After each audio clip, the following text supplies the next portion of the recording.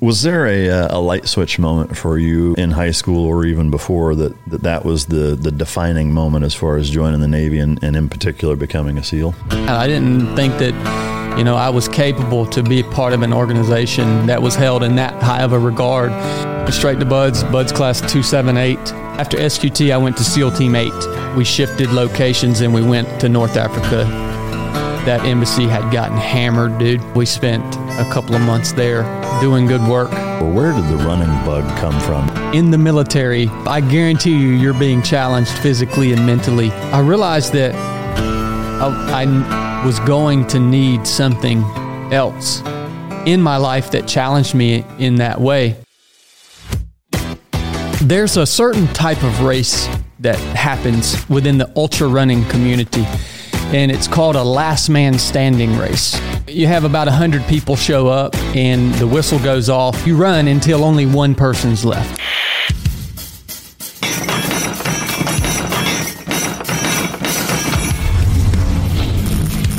Welcome to Mic Drop, the podcast where relevancy is irrelevant and we don't give a shit about your feelings. Ladies and gentlemen, as always, it's both an honor and a pleasure to welcome my next guest to the podcast. He spent 12 years as a U.S. Navy SEAL.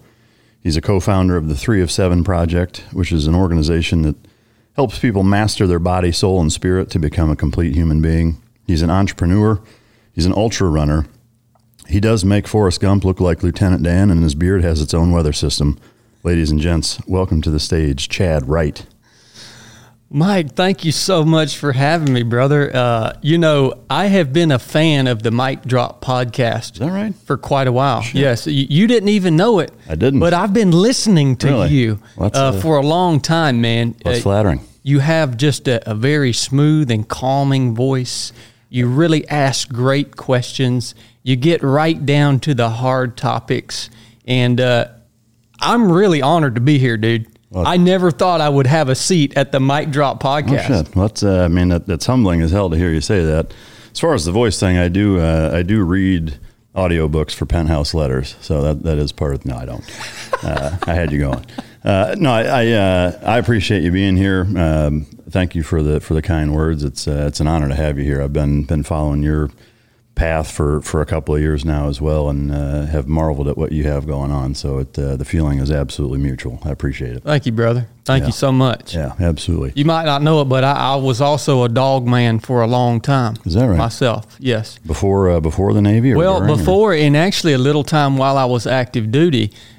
When I grew up, and I know this isn't on your questionnaire there. I bet it is. When I grew up, I actually grew up doing something that a lot of your listeners probably won't understand. It's called raccoon hunting. Yeah. All right. I'll bet more of them do than you'd think. Okay. Well, it's a dying sport. Yeah.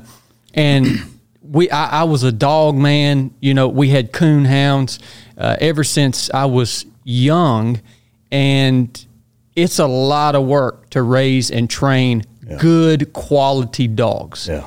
And that's another thing that gives me a great appreciation for who you are, because I know the amount of talent that takes. Yeah.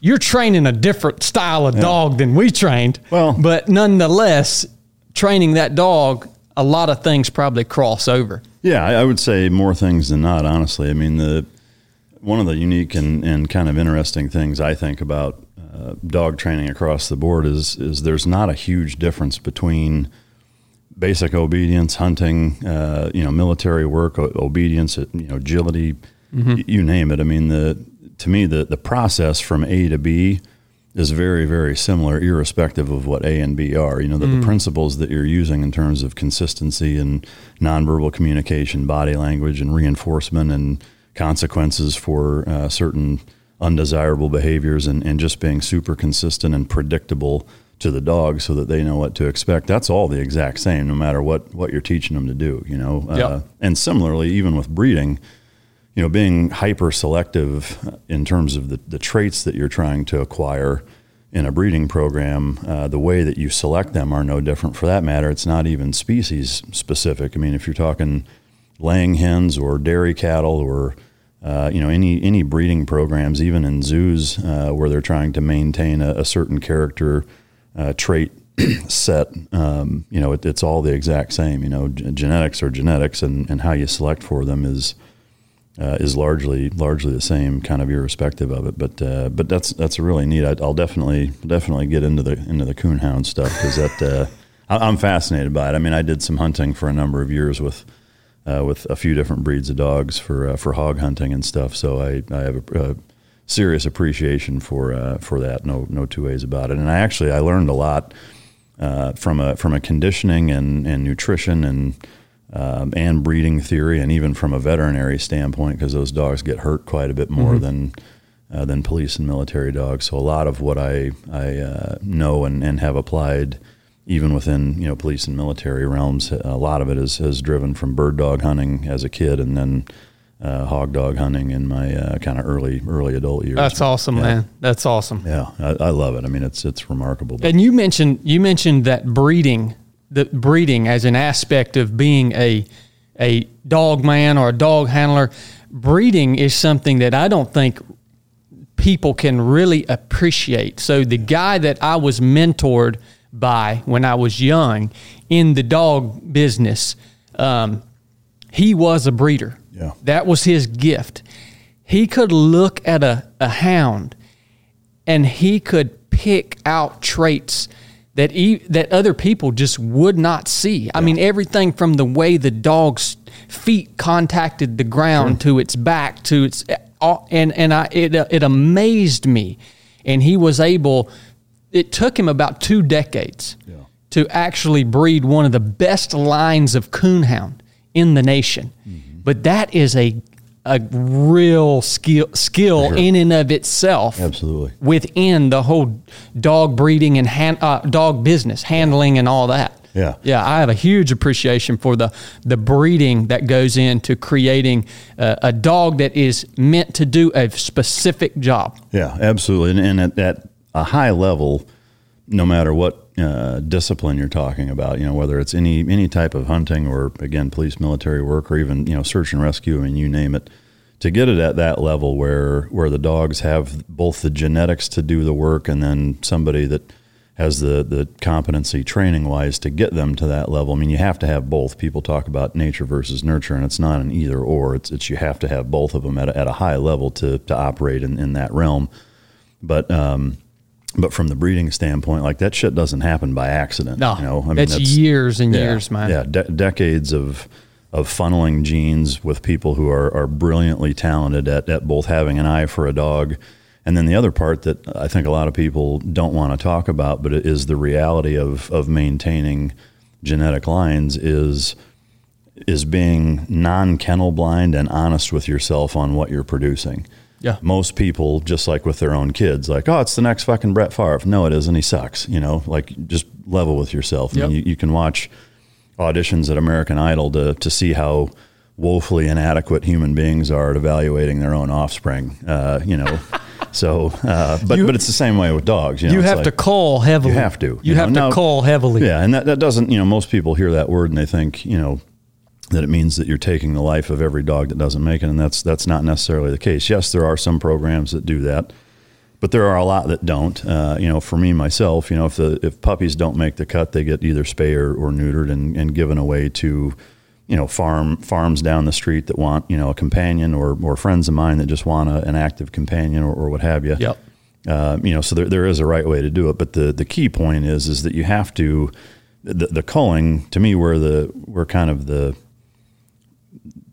spirit of that word needs to be applied, is that you're removing those genes from the gene pool. Exactly. However you're doing it, yep, is that those aren't being entered into progeny generations down the pedigree, and that's where most people, I think, fail miserably. Is they mistake personality and relationship attachment that they have with an animal for quality. Oh, yeah. And there's a marked difference, so, but anyway, this isn't a dog podcast, I promise. You're a professional, man. But I like hearing you talk about that. This is a testament to how much of a professional you are. Oh, well, so I appreciate it. We'll definitely get into it as well. I do want to cover some of the stuff that you've been doing, and I'm sure we'll. Yeah, don't let me derail you, Mike. I could talk dogs all day, brother. You and me both. That's a bad combination. Do you have a most memorable running experience that stands out above all others? I'm sure they all are in their own way, but is there one that stands out as being kind of the apex of your career running experience? Yeah. I have many, but I guess most memorable was probably the last race that I ran. There's a certain type of race that happens within the ultra running community, and it's called a last man standing race. That's the format, right? So you have a bunch of ultra runners show up, and there's a loop. And in this particular race, it's a 1 mile loop with 350 something feet of elevation gain and loss per mile. That adds up quick, right? You have about 100 people show up, and the whistle goes off, and you essentially, without going into intense detail, you run until only one person's left. That race, the particular race I'm talking about, is called the Mid-State Mile. And the first year they did it was in 2020. 2020, when coronavirus hit, ultra running's a pretty hippie sport. Yeah. And, the hippies were all about coronavirus and shutting everything down. So all the daggone races canceled. Well, the people who put on Mid-State Mile, good friends of mine, they're rednecks just like me. And they said, we're putting on a freaking race, man, so people can have a chance to get out of their house and come out here and run and do what they love to do. And I showed up in 2020, and I won in 2020. I ran 30 hours straight against a very worthy competitor. Got down to me and one other guy. The other guy's name's Greg Armstrong. He runs for the American National Ultra Running Team, and it was an epic battle to the finish. There's a video of Greg collapsing as he comes across the finish line because his mind is stronger than his body, and so his body's shutting down and he's collapsing, and it was just unbelievable. And I went back in 2021 and won the race again, and that's as of now pretty much the apex of my running career. In 2021 at that race, I ran for 38 hours straight, 122 miles, and with the elevation gain and loss per mile, I accumulated 37,700 feet of climbing and the same in descent. So Mount Everest, for reference, is about 29,029 feet. Yeah. So we were, way over that. And, it was awesome, man. I mean, it was an epic battle, and to pull that off two years in a row, that felt good. But there's also a little bit of pain attached to that because, a last man standing race in the Mid-State Mile in particular, you can only run as far as the other person there, that the other best person there is going to take you. Because once everybody quits, you have to stop running.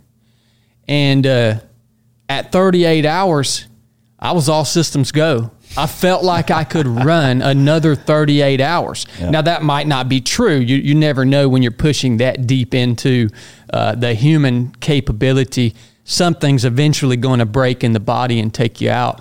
Yeah. But it was an epic battle, but I left there hungry, man, because I felt like I could have went a lot further, and I had to stop running. But that's probably the pinnacle, probably the most difficult ultra running endeavor that I have encountered, and tons of lessons came out of that, man. Yeah. Is there if you had to guess, I know it is a guess, but how much farther do you think you had in you?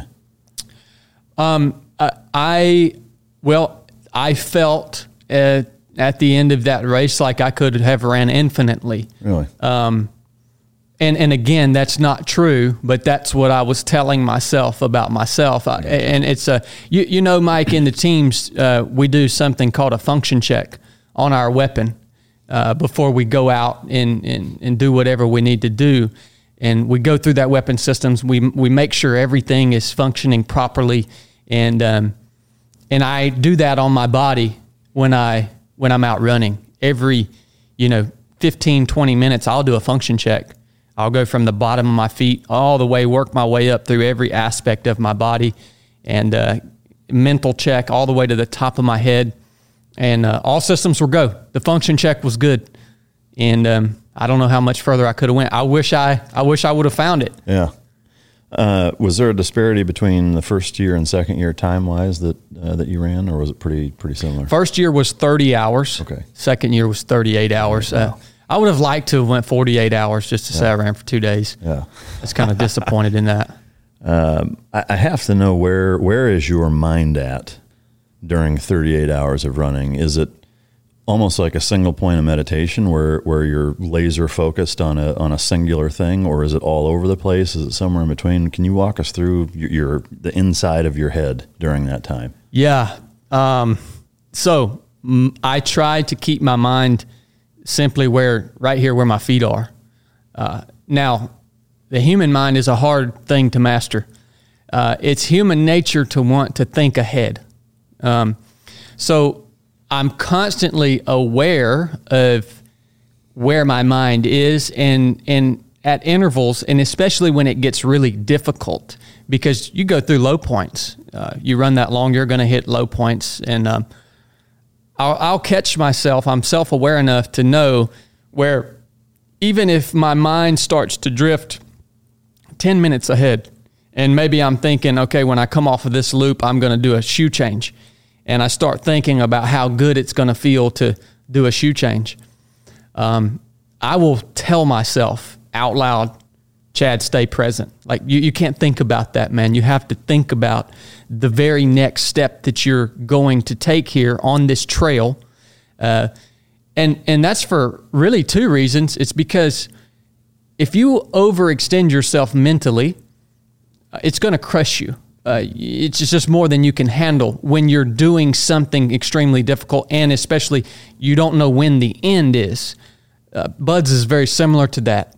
I believe the number one reason people quit buds is because they overextend themselves mentally, and same in ultra running.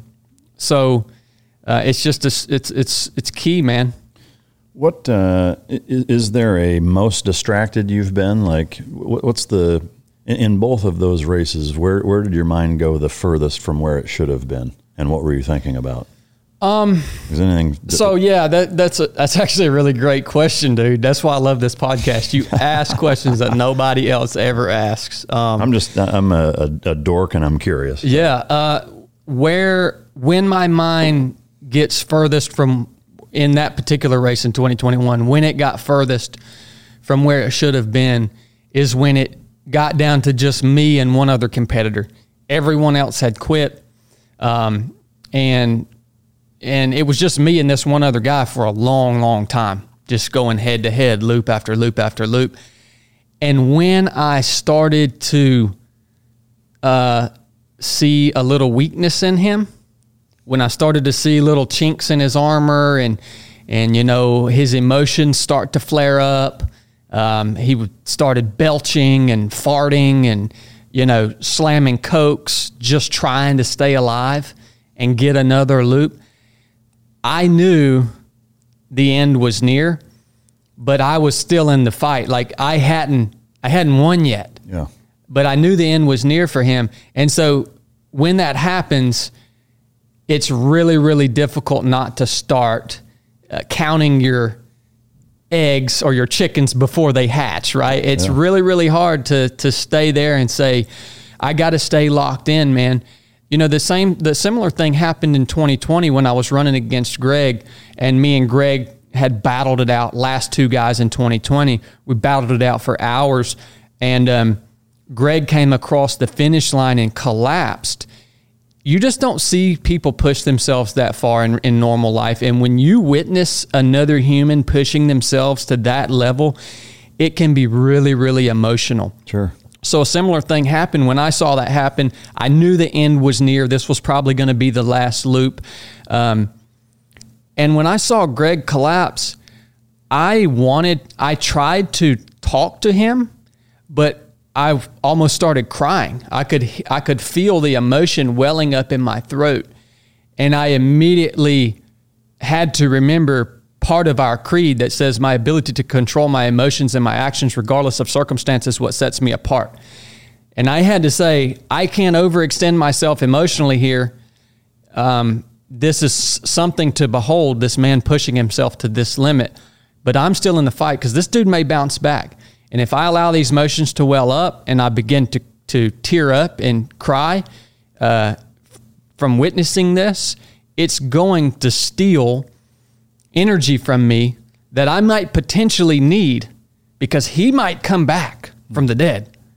And so there at the very end, I think that's pretty common across the board. When you can see the finish line, that's when you end up getting hurt or screwing something up. Well, you see it in a lot of professional sports where, especially football, like guys think they've scored and they trip or, they start celebrating 10 yards out, whatever. It's like, it's the classic example of that, I think, that most people can relate to.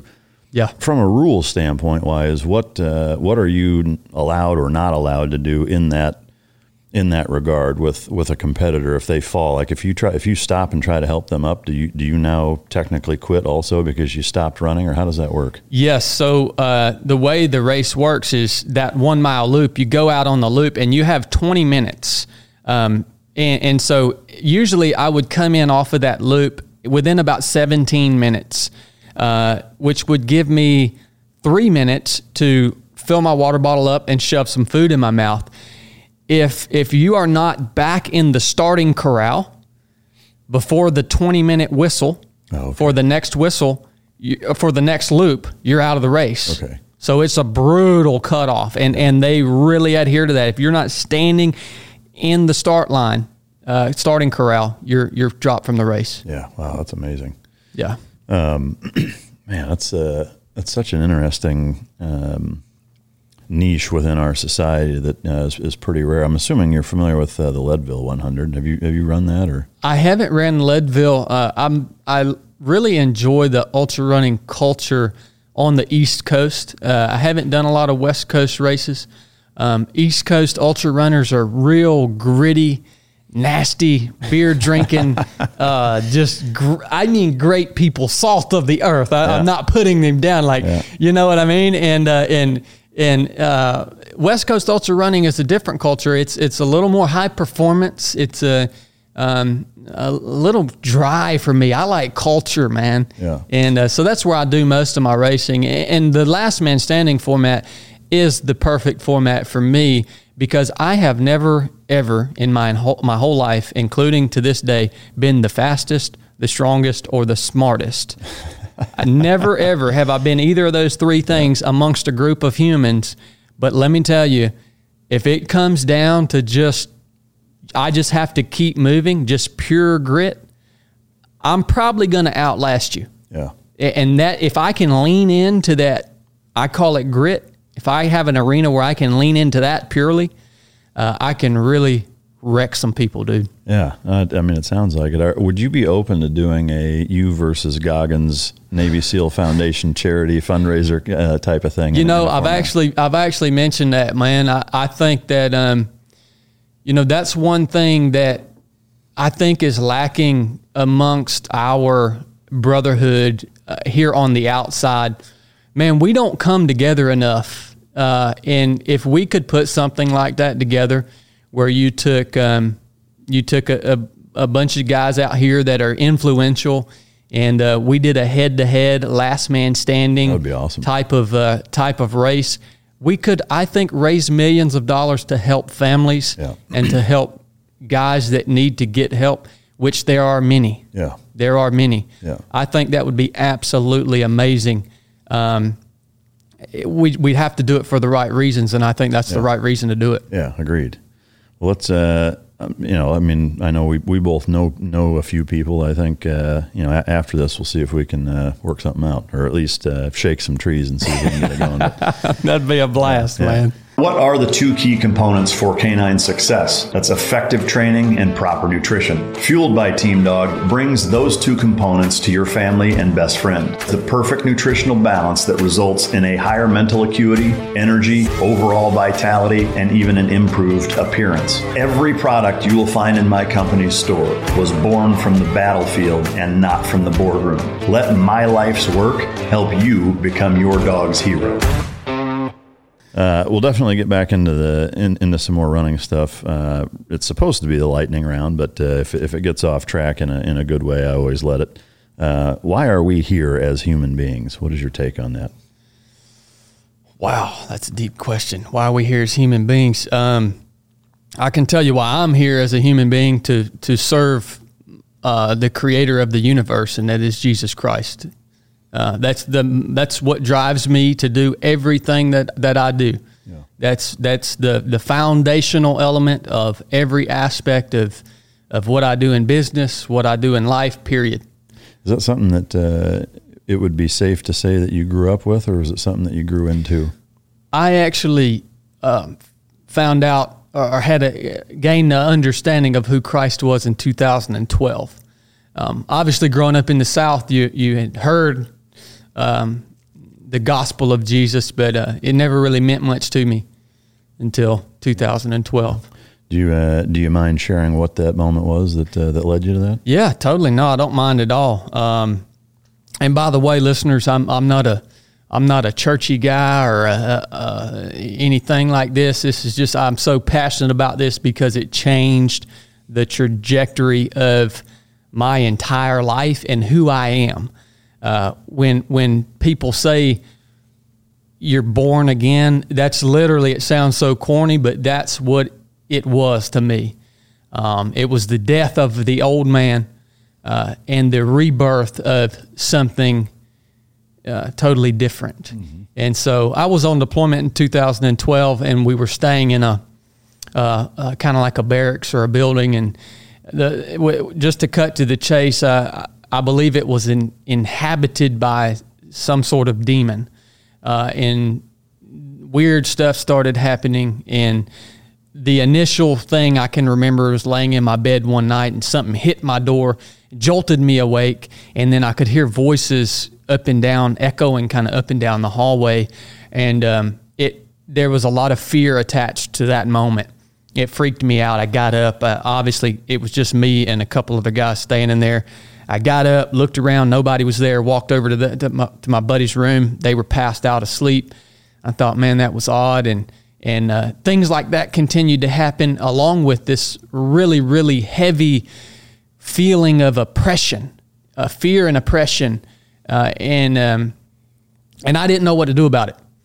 So it went on for a few weeks, and literally just like sleepless nights, and it wasn't just me experiencing it. And I called my little brother back stateside, and he said, let me put you in touch with my friend. And his friend called me, and he said, hey, man, just put me on speakerphone. Let me walk around this place. And I was just at a loss of how to combat this thing.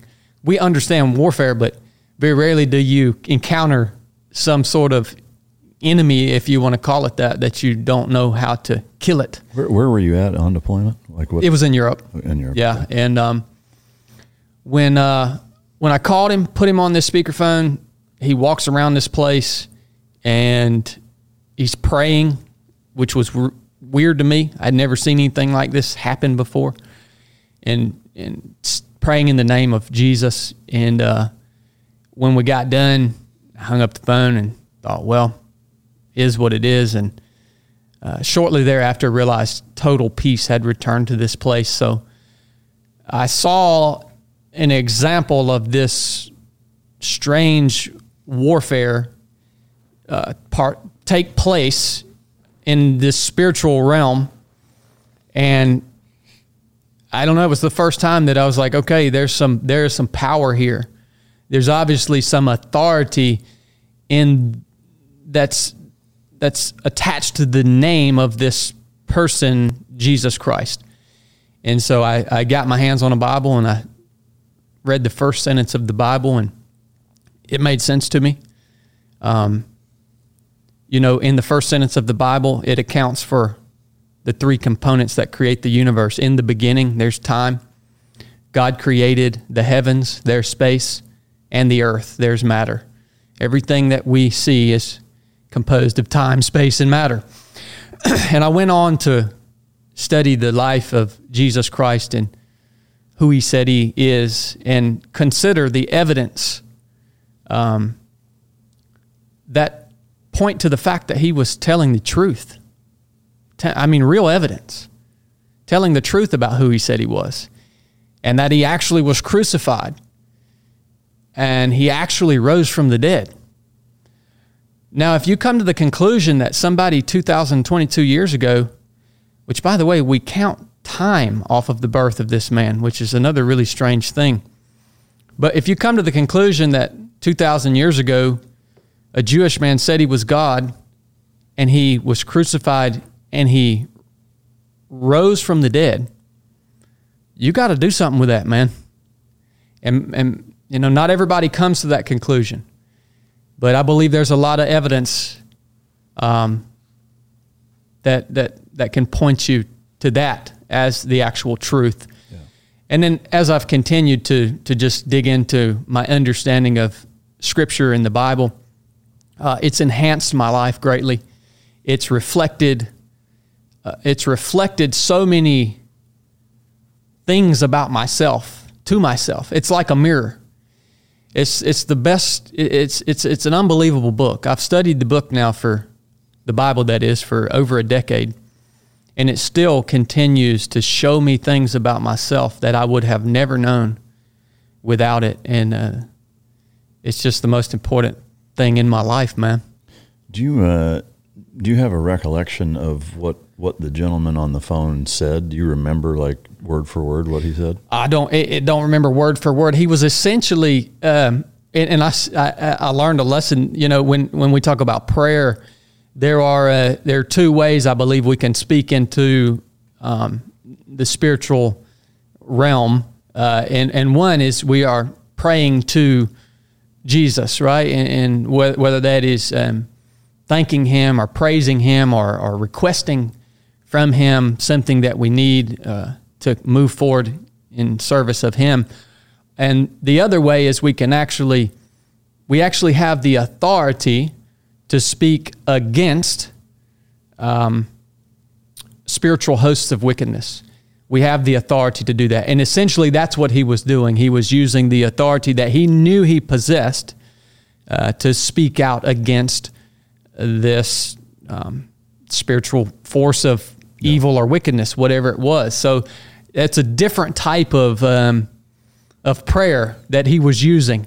Yeah. And I still do the same thing to this day when plenty of times in life I feel like things are speaking lies into my head, and you feel like something is attacking you. You feel this burden, and I'll speak out against it, because it's interesting, because the Bible says that when you accept Christ, he actually comes and lives in you.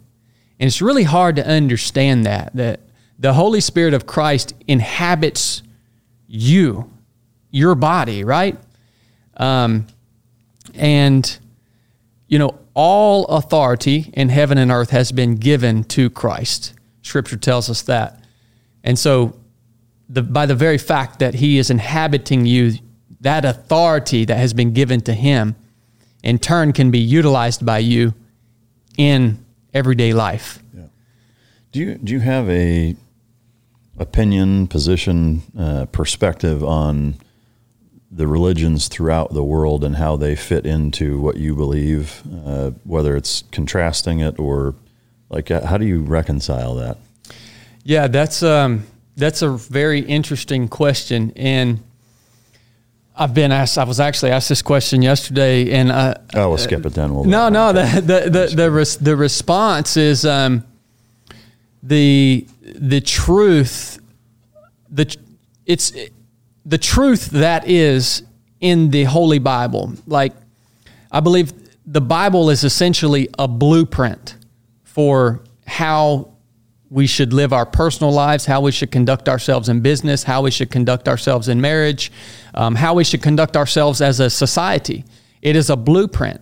And you can't dispute the fact that the principles therein work, right? They actually work. And you have probably been to some Muslim countries, maybe some Hindu or Buddhist countries. You've been to other nations, and that the principles that they adhere to, the book that they're reading from, the things that their religion tells them about how they should live their lives and conduct themselves.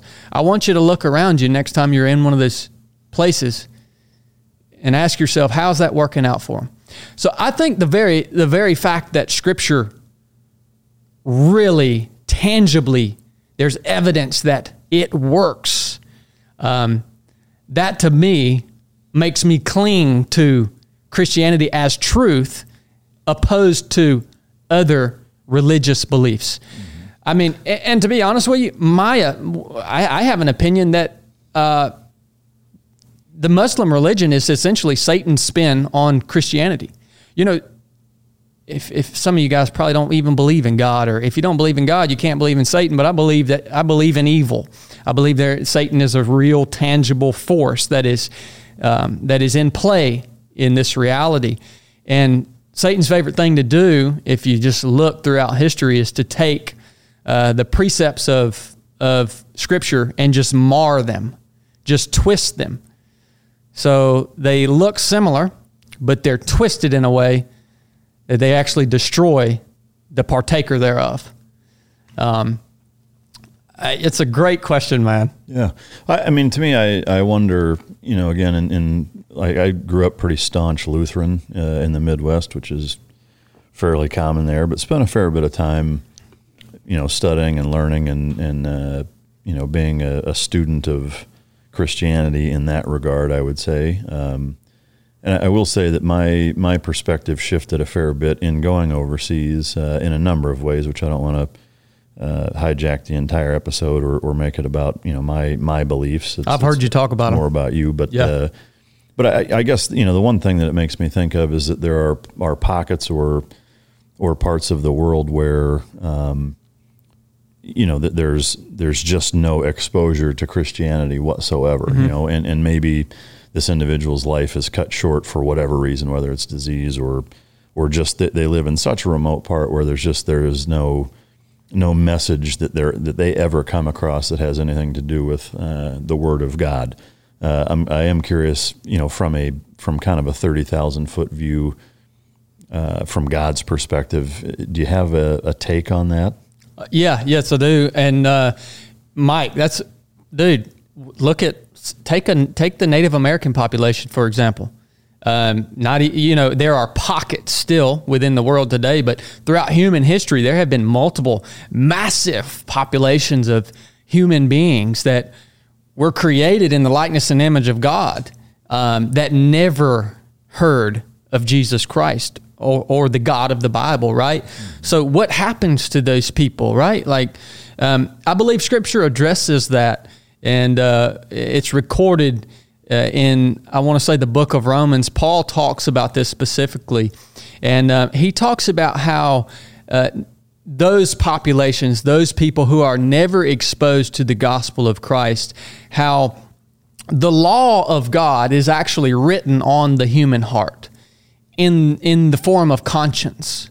And that also nature itself is evidence of God, a creator, to those people, right? Mm-hmm. So they have the evidence and the conclusions that they should draw from the nature that they are surrounded by. And they also have the law of God written on their heart in the form of conscience. Now, you know, there are many things, you know, we can have different forms of morality and things like this, but that law of God that I'm talking about in the form of conscience is essentially, do unto others as you would have do unto you, right? Love your neighbor, right? Every human being, I believe, knows that unless they've been corrupted, it's not right to harm another human being. And so I have to imagine, as Paul addressed that in Scripture, I have to imagine that those humans, which are God's children, created in the likeness and image of God, that never had the opportunity to receive Christ, when they do pass from this world unto their eternal home, I do have to believe that they will be judged based off of their adherence to the law of God that was written on their heart. Yeah. Now that's me trying to put logic and also bring the very little bit of Scripture that we have that addresses that question and trying to come up with a conclusion. Yeah. And that's the best conclusion that I can come up with in my own mind. Sure. Does that make sense, Mike? Yeah, it does. I guess, again, and I know it's maybe sacrilege in some circles for me to even try to put myself in God's shoes. But as a parent, I know how I feel about my kids, right? And to me, that's the only relationship that I can even try to parallel to, God and the rest of us is that, if he's our heavenly Father, is that we're his children. And again, as a father, is that I think of, what I would give my kids the autonomy to decide on their own and those things that I wouldn't. And there's a pretty stark contrast between how I think I would help my kids navigate their life and what I would let them just, from a free will standpoint, just let them do and see how it goes versus what it seems like God does with us in this instance. And so that's that is the hardest part that I have with Christianity and just religion as a whole, I would say, is that there are some pretty terrible things that human beings do to each other. And I do understand the thought process behind Satan and the role that he plays and what have you as it relates to Christianity. To me, in thinking of it, like if I have the benevolent power to do the things that God does, there's certain things that I don't think I would let happen. If I saw one of my kids with a 2x4 with nails sticking out of it, getting ready to smack the shit out of the other one, I'm going to stop that from happening. I'm just not going to let them do it, And so to me, maybe that's an oversimplification. Maybe it's all a test to see who passes it. But, to me, even that in some ways with how far human beings take it against one another, it kind of makes me think of a sick, twisted fucking joke to allow things like that to happen. But it also just makes me question why, which I know is common or normal or what have you. But so anyway. I love these conversations, man. I love being able to talk to somebody that challenges both. We can respectfully challenge each other's beliefs and the way we understand things. And, it's interesting speaking on that specific kind of hang up. It's interesting that according to the account of creation, God actually created us as mankind, created us with the ability to not sin, right? In the beginning, we had, as human beings, we were created with the ability to not do bad things. We could be content with being with God and just pleasing him and doing good things. I believe God created us for the same reason we own dogs. I think he created us because he wanted a companion. And in the beginning, we had the ability to do that, but we also had the ability to do bad. We just didn't want to do bad because we were content with doing good. And this was one of the biggest transitions that happened with me when I got saved, is I used to take more pleasure in doing things that I knew were wrong. Say pornography, say telling little lies, say gossiping. I used to take more pleasure in doing those things than I took pleasure in doing what I knew was good, right? Well, when temptation entered the equation, mankind chose that we deviated from that contentment that he created us for, and we chose to alter the trajectory of our species as a creation. Now, the interesting thing is God knew all this was going to happen when he created us. Mm-hmm. He's omnipotent, right? He knew all this was going to happen before he ever created us. But he had a plan for that. He had a plan. He knew we were going to deviate, but he had a plan to reconcile us back to him. And that was Jesus Christ. So I guess respectfully, yeah, man, with the dog reference, because you brought it up. Oh Lord. Well, so in breeding dogs, raising dogs, training dogs, etc. In that same reference, if I have a 6-week-old drivey Malinois puppy, and my expectation of the pup is companionship, right? But I don't teach him how to be my companion properly. Yeah. That's going to go horribly fucking wrong. Yes. Right. And so to me, that's where I struggle with it, is there's such a disparity, person to person, community to community, culture to culture, country to country, what have you, between, the lighthouses of Christianity in terms of teaching. Like in some areas, it's very strong and very influential and works very well. In other areas, it's woefully absent and it's an absolute fucking nightmare. Yeah. So I'm not naive to the fact that is the case. And I agree with you that the tenets of Christianity, I think for anybody, irrespective of whether or not you believe Jesus even existed or that he died to save us, et cetera, is that outside of that, if you follow the guidelines of Christianity, I think you're probably going to live a pretty good life, a good, decent life anyway. Yeah. And that's, when you get down to it, like that statement right there, that's the bottom line of what we need to be hearing as a culture or as a nation right now. I share my testimony, or try to, on every single show that I get to go on. And I mean, I told you that's what drives me to travel and do these things. And ultimately, if you just can't reconcile with who Christ said he was, that's not a hit on you, man. Like I actually believe that the ability to believe in Christ is provided and gifted to you by Christ.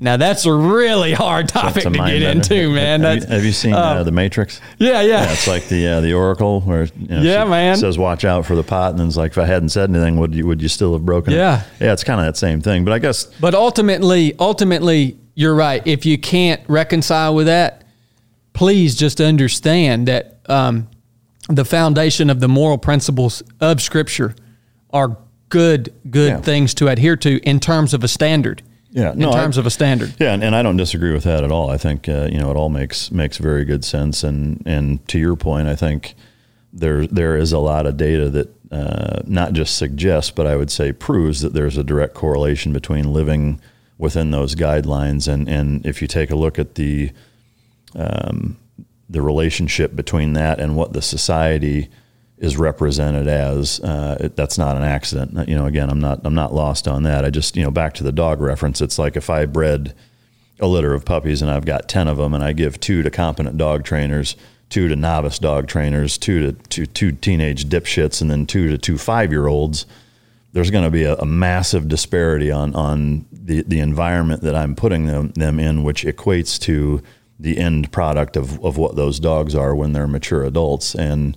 And for the dogs, in this case, if that's us, how do you decide who goes where and who gets that kind of, we'll call it preferential treatment? Because me handing two well-bred puppies that are genetically, not identical, but from the same 2 parents, they're genetically very closely related as the rest of them, but they go to loving environments where it's super consistent. And then I send 2 to 2 crackheads that forget to feed the fucking things. Like how is that cool on my part to pick and choose, where they go and what they're exposed to. So anyway, I'll let you respond and then we can move on. No, again, you have the greatest questions, man. And there are people who have literally studied and tried to nail down the answer to that question that you just asked. Mm-hmm.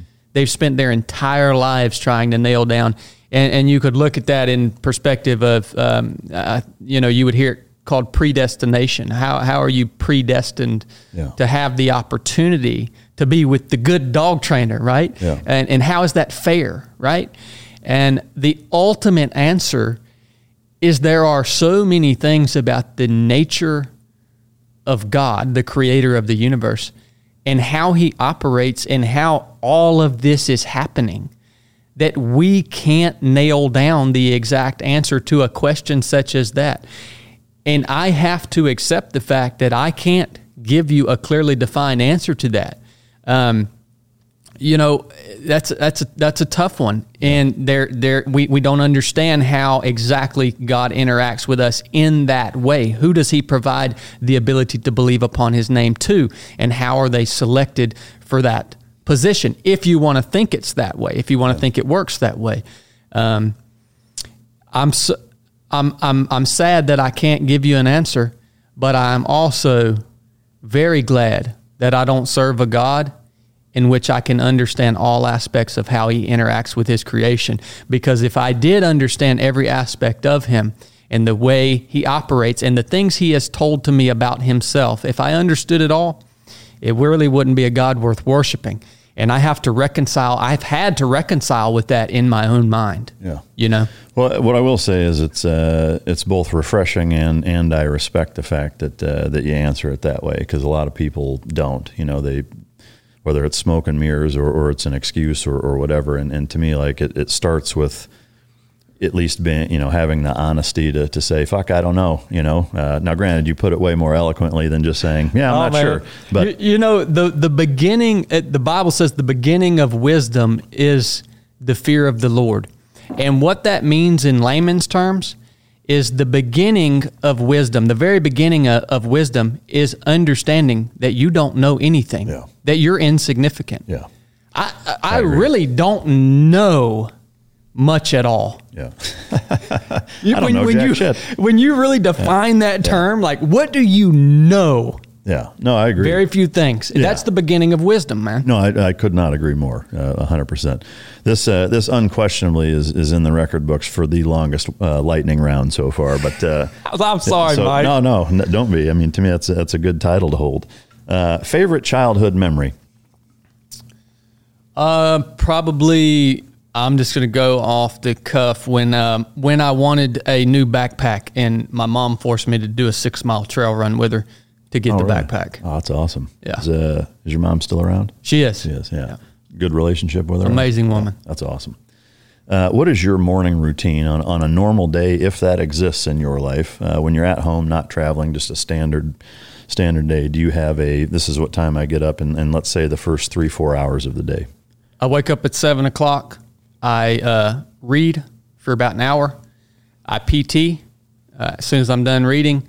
Usually PT till about noon. That could be CrossFit. It could be a long run.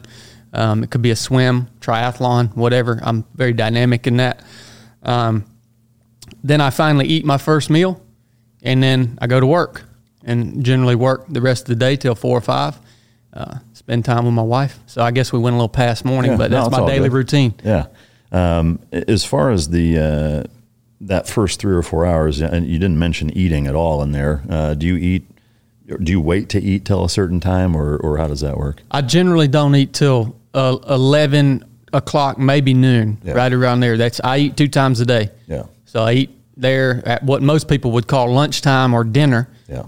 Old school people call lunchtime dinner, but that's when, and then I eat again around 6 o'clock. So you have dinner and supper, right? Dinner and supper. Yeah, that's right. Yeah, that's it. I do it. Do you prescribe to a particular style of eating? As far like if you were to put a label on it, not that you need to, but I mean, do you stay away from certain things or focus on others, or is there a rhyme or reason to what you eat? I'm not super specific about my diet. I do listen to my body. I try to listen to what my body is craving, and usually that's a big ribeye steak. Yeah, amen. Yeah. I'm right there with you. Fruits and vegetables, or not a ton? Not a ton. Yeah. I'm a ribeye man. Usually have a little veggies, and I do like rice. Yeah. I like rice too. So amen. Workout wise, you mentioned PT. Is is there always running involved? Is there weights? Is it calisthenics? What does a workout look like? It depends on what I'm training for. If I'm getting tuned up to win a race, then it's going to be heavy running. I'm in a phase right now where I'm very well balanced in terms of how I train. It's probably split half and half between a functional type of weight workout and running. And it may do both of those in a single day. But when you really get in ultra running, when you really want to get competitive, you've got to cut most of the weight training out and you have to run. There's no substitute for running. And extra weight, even in the form of muscle, as an ultra runner, is pretty detrimental. Sure. Yeah, that makes sense. Is there a fighting weight for you that you try to get to or normally get to before races? About 160. 160. About 160. How tall are you? 6 foot. 6 foot. Yeah. All right. So originally, family-wise, where are you from, and what was the dynamic of your family like, other than having a badass mom, from the sounds of it? Yeah, I was originally from Northwest Georgia, so I've come full circle. I'm back there now. I have one little brother who is now my business partner. I grew up in a fairly, lower middle class home. There was my dad was a hard worker, and my mom was a hard worker too. But she really forged us through our childhood. My brother and I. She actually had started a daycare where she could spend her time with us every single day, while Dad was out working, and we were cared for, we were nurtured, we were fed, and North Georgia's a great place to grow up, and we were in the woods and having a good time, man. What did your dad do? My dad was a police officer for many years. Then he was a land surveyor, and he did that pretty much through our entire childhood. That's an interesting transition. Is there a story behind that? I don't. I'm sure there is. He's never told it to me though. Him and my grandfather owned a land surveying company together, so I think they just had decided to start that up and kind of branch out on their own. And that's really what I always knew him as. That was my first job was holding the rod, with the prism on it, with my dad out, surveying lots and neighborhoods, and it's actually really, really rewarding, fun work. That's cool. Having a police officer for a dad, are there any stories that stand out that were super impactful with him doing that? I know back, when you were a kid, law enforcement was viewed probably differently than it is now, especially in a place like that. But was there, any scary times or any things that stick out, from that time of being his son in that environment? The biggest memories I have was that, him and his buddies sitting at the kitchen table, cleaning their pistols, man, really? Cleaning their guns. That's interesting. And they would let us handle the weapons and talk to us about them and make a weapon something that we weren't like enticed by. It was just a normal. Yeah, it was a tool. It was a tool, exactly. And so I still remember those times of him and his fellow officers sitting around the kitchen table cleaning their guns, man. Was there? From a criminal activity standpoint, I mean, it sounds like it was kind of a smaller town. Yeah, small town. So yeah, not a lot of like typical crazy law enforcement stuff happening, I assume. Not at all. I mean, they fought, they got after it. Yeah. Everybody knew everybody. So nothing crazy, man. Growing up within elementary, junior high, high school, were there particular sports that you played more than others, or did you play a bunch of them? Did you have a one sport? No, I didn't. I wasn't a sports guy. I never was. I would say if I had to choose one, it would be baseball. Yeah. But I've only ever watched one football game in my life. Yeah. That was a few years ago. And you're not missing much. So in high school, what kind of student and kid were you? Was it a smaller high school? Yeah, it was a small high school. I was not the best student. I never really enjoyed school. I don't know what it was. Of course, my mom likes to brag on me and say because it didn't challenge me. but I'm not some super intelligent person, but that's what moms are for. Yeah, right? I mean, schools do. You do have to say public schools have to teach to the lowest common denominator. Yeah. That's just part of the ball game, and I didn't enjoy it. And the last day of high school, I had to go around to my teachers one by one and beg them to change my grades in their system so that I could graduate. And they obliged me, I think, really? Because they were ready to get me out of their hair, man. They were just tired of seeing you. Yeah. Yeah. Or not seeing me when I was supposed to be there. Yeah, no doubt. Yeah. All right, I want to talk about a product that is near and dear to my heart. It's Bubs Naturals. Glenn Doherty was one of my closest friends, was tragically killed in Benghazi back during that incursion. Two good friends of his, Sean and TJ, came together and wanted to design a brand around Glenn that both supports the Glenn Doherty Memorial Foundation, which it does very well as put out a really good product for collagen protein and MCT oil powder. So they came up with Bubs Naturals. It's a brand that I've taken for years. I stand behind 1,000%, and it's a product that I'm very, very proud and honored to have as a sponsor of this podcast because of where it comes from, who it benefits, and ultimately has the name of one of the best men I've ever had the pleasure of knowing and operating with. The college protein, I will say, is the best collagen on the planet. It's better than everything else. It's unflavored. It's very soluble, and it is better than any other product. Per serving, it's 20 grams of protein, 7 essential amino acids, and it's one single ingredient, which is collagen. It is essential for joint health, muscle recovery, gut health, and more. It is 100% NSF 4-Sport certified. It's Whole30 approved, sustainably sourced. Collagen protein really is the key to performance and keeping your joints healthy. You can train better, longer, and smarter with it. It is the purest form of collagen. Again, it's sustainably sourced from grass-fed and pasture-raised cows in southern Brazil. It's keto and paleo diet approved, heat tolerant, and you can put it in anything. The MCT oil powder, it's amazing for coffee creamer. It's vegan and keto friendly. It's great for mental focus and energy and just good healthy fat. And Bubs is the only MCT in the world that is Whole30 approved.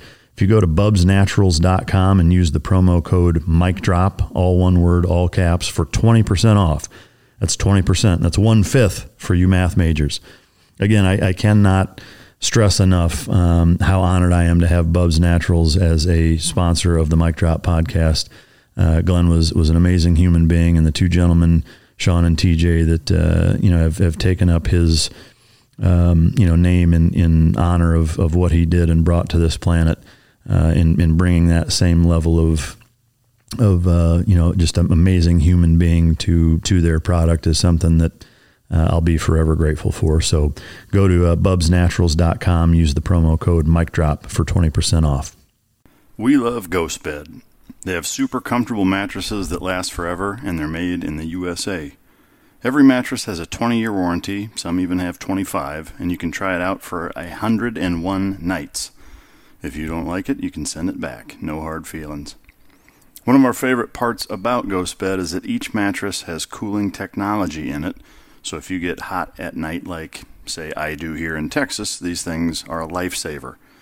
Ghost Bed also offers bundles so you can get everything you need.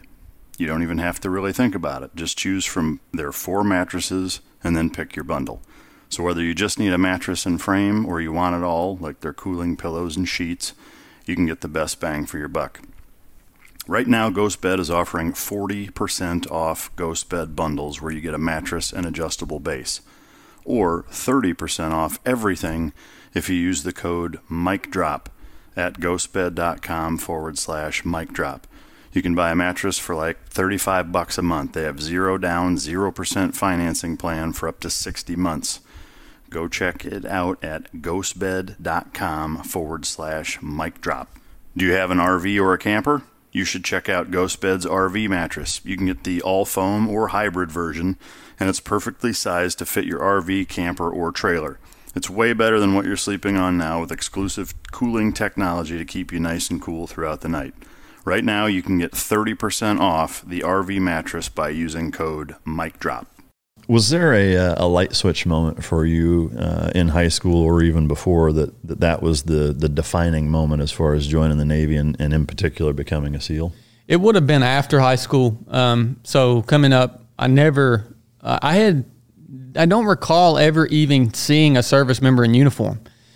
So the military was never something that was on my radar or even that I thought I was good enough to do. Maybe it was even that. I didn't think that, I was capable to be a part of an organization that was held in that high of a regard. But when I graduated high school and I knew I wasn't going to go to college, I went into just basically working on a small farm. And I just had the realization one day that if I didn't find something else that was going to take me somewhere else than where I was, then that was kind of going to be my lot in life. And I don't know what clicked. I just had that realization. I was just burnt out on, making $300 or $400 a week and working 70 hours and just being dog tired all the time. And back then, the Navy was recruiting very heavily for the SEAL teams. What year did you graduate? That would have been 2006. Okay. Yep. And I remember looking on a laptop computer and seeing an ad banner pop up for the SEAL teams, the program. And at this point, you could get a SEAL contract to actually join the Navy without having to go to the fleet first or going to a different A school. And so I looked into that, and that's what I guess you could say that's what I ended up doing. It took me a long time to get to BUD/S. Oh, did it? Yeah. But, how did that go? Well, first I had to pass the PST. I didn't know how to swim. Had never really ran, nothing like that. So I had to pass the PST. It took me about 3 months to pass it one time. Is that before you joined or after? This was before I joined. Okay. Yeah. So just to get the contract, I'd take it every week. Finally passed it, got the contract, went to boot camp, and on the last day of boot camp, my RDCs pulled me out of formation, told me I had to go to medical. So I marched over to medical, and the dive medical officer there proceeded to tell me that I had a 7-centimeter pericardial cyst on my heart. Oh, wow. And it was an asymptomatic condition, so it would never bother me my entire life. But they were worried that if I did make it through BUD/S, when I dove, that the pressure change would burst the cyst. So they kicked me out of the Navy. They basically just said, you don't have the option of becoming a SEAL. And I could have went to the fleet, but breach of contract, I decided to get out. And after a hard time, I finally found a surgeon that would perform this elective surgery. And they opened my chest up and took this pericardial cyst off my heart. And I went back into the Navy less than a year after that heart surgery. Was the surgery, I mean, it sounds invasive, but was it in terms of recovery? Like, was it a tough surgery and tough recovery? Yeah, it was a pretty tough surgery. It was invasive. The pericardial cyst is a pretty rare condition. So it was interesting. The surgeon that did perform the surgery, he had never removed one of these things before. He was just studying other cases, the few cases that there were out there of this condition. And when I came out of it, I think the biggest thing I had going for me is, I was 18, 19 years old, and I recovered fast. The biggest, I guess, longest thing that took was to swim, because when I would stretch out in the water and try to get long in the water, it would pull on those muscles in my chest and cause a significant amount of pain. But yeah, after a few months, I was back good to go. Yeah. Was there any? I mean, I know you said it was asymptomatic, but was there any difference performance-wise before having it and then after not? Did it make any difference? I never would have known I had it if I wouldn't have went through a dive physical. Yeah, wow. So when you went back in, how did you get to skip boot camp and go straight to BUD/S at that point? Thank God, yeah. Because I made it to the last day of boot camp. We were literally going to the thing where you exchange your hat that says recruit for your hat that says Navy. Yeah. Because I made it that far, when I did come back in, they let me skip boot camp. Now, I still had to sit on hold for a couple of months while they reviewed this case, because when I showed back up in the Navy, it was the same dive medical officer that had disqualified me was still in that position. So when I walked back into his office, obviously he was like, "What are you doing back here, man?" And so once I gave them the paperwork from the civilian surgeon, they pushed it all the way up and finally approved it. Yeah. So a couple of months on hold, and then did you go through A school, or you went straight to BUD/S? Yeah, I went straight to BUD/S. Yeah. BUD/S class 278. I went straight through with 278. Never, no rolls, injuries, nothing. Was there any aspect of SEAL training that stuck out for you as being easier than you thought it would be, or more difficult than you thought it would be? No, the best way to answer that question for me personally, Mike, is BUD/S was one of the, if not the only thing in my life personally that lived up to my expectations for what I expected it to be, right? It was actually probably harder as a whole than what I thought it would be. Was there a hardest part for you? The hardest part for me was probably the cold water, man. Yeah. The surf torture. I mean, you see how skinny I am. I've always been a skinny dude that grew up in the heat in North Georgia and the humidity and boy, that cold water, I did not like it one bit, man. But I had so much invested just to get on the start line to have a shot at this. I mean, I can truly say I would have died before. Yeah.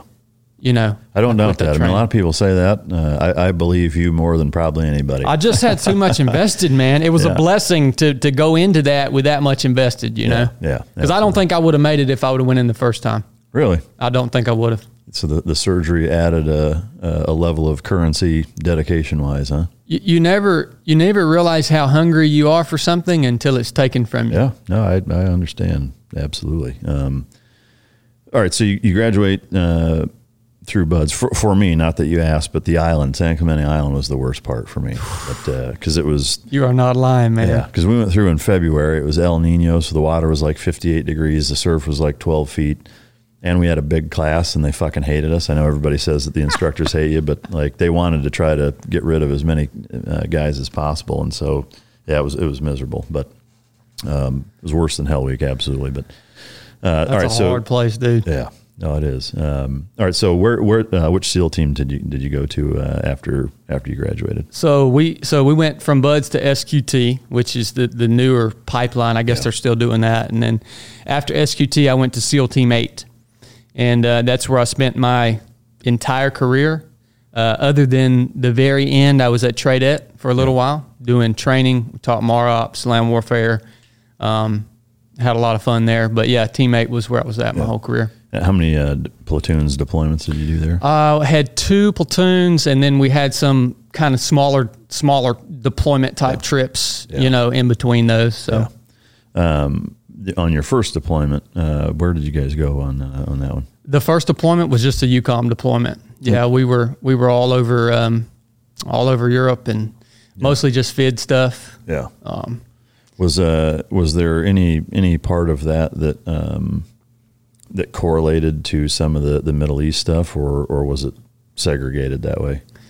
Yeah, it was segregated. I mean, the interesting thing about, I guess, my career in the teams, I'm still processing a lot of it, man. I've only been out for about 2 years, and when I showed up to Team 8, Team 8 had just got allocated to the continent of Africa, essentially. Mm-hmm. And so there were, when you go through the training pipeline and the whole time you're being told, you're going, man, you're going. And then you show up to Team 8, and you're like, well, this team is actually allocated to a different region. It was there were a lot of bad attitudes, man. Yeah, I can see. I mean, I can see being salty about that. I mean, there were a lot of bad attitudes, man, and my entire career was it was wrought with mistakes and bad attitudes and how was your attitude towards that? Did you fall in that same mentality? Yeah. You definitely you can't help it, man. I mean, you get sucked into it, and it's always hard for me too to determine how much do we really say about this stuff, because I feel like the SEAL teams have been painted, a picture of the SEAL teams have been painted. Mm-hmm. And I feel like there's very few people who actually talk about what some of the other shit that goes on. Talk about what it's really like, man. Yeah. And I don't know. It's hard to. I haven't processed it enough yet to really know what to do. And just, I had, during that first deployment, I had my Sea Daddy, Jake Hubman. He was my mentor. I lost him after that. He killed himself after that first deployment, and just seeing the way that he was treated, and it's hard for me to reconcile with this stuff, man. Yeah. I don't know. You almost have in a way, there's a part of me that has a bone to pick. Sure. I don't know, but yeah. No, I mean, I certainly understand where you're coming from. I mean, there were different periods in my career that were fortuitous as far as deployment schedules, and there were some that were not so much, and it didn't have anything to do with our skill level as a platoon or whether or not we were liked or not, or how well we worked together or any of that. It was really just dumb luck, my second platoon, we were slated to be we were supposed to go to the Middle East, and then at the last minute they yanked the rug out, and we were going to go to Southeast Asia and spend, we were going to deploy to Guam and do some exercises in the Philippines and go to Thailand, and the standard kind of lot that way. And then halfway through that, Iraq kicked off, and so we ended up going and doing that. And so, as kind of a classic example, is that it was supposed to be one thing, and then it turned into another, and then it turned into something else entirely, and none of that had anything to do with us. Yeah, I mean, nothing. Like we could have been the best platoon at Team 3, we could have been the worst. It wouldn't have mattered. Like that's just where we were at, and kind of where we were destined to be, I guess. But yeah, totally, man, totally. Yeah, and I've had to. I think too, for me, a big part of, I've only been out of the Navy for like 2 years, and like a big part of this transition has been me coming to the understanding that I was a part of that organization, mm-hmm. but who am I now? Because I'm no longer a part of that organization. Like, yeah, I did everything they asked me to do. I earned the right to have my trident, but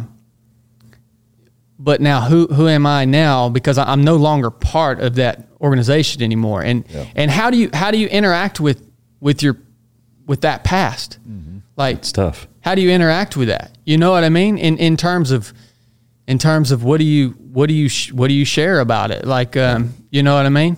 I do. I mean, it's, I've been out for a while, just over a decade now, and it is tricky. There's a lot of dynamics that play a role in those decisions, and there's also, I think, the internal element that whatever it was that attracted you to that line of work in the first place, and whatever you possess within yourself to be able to succeed and thrive in that line of work, means that you are wired different than most people. Mm-hmm.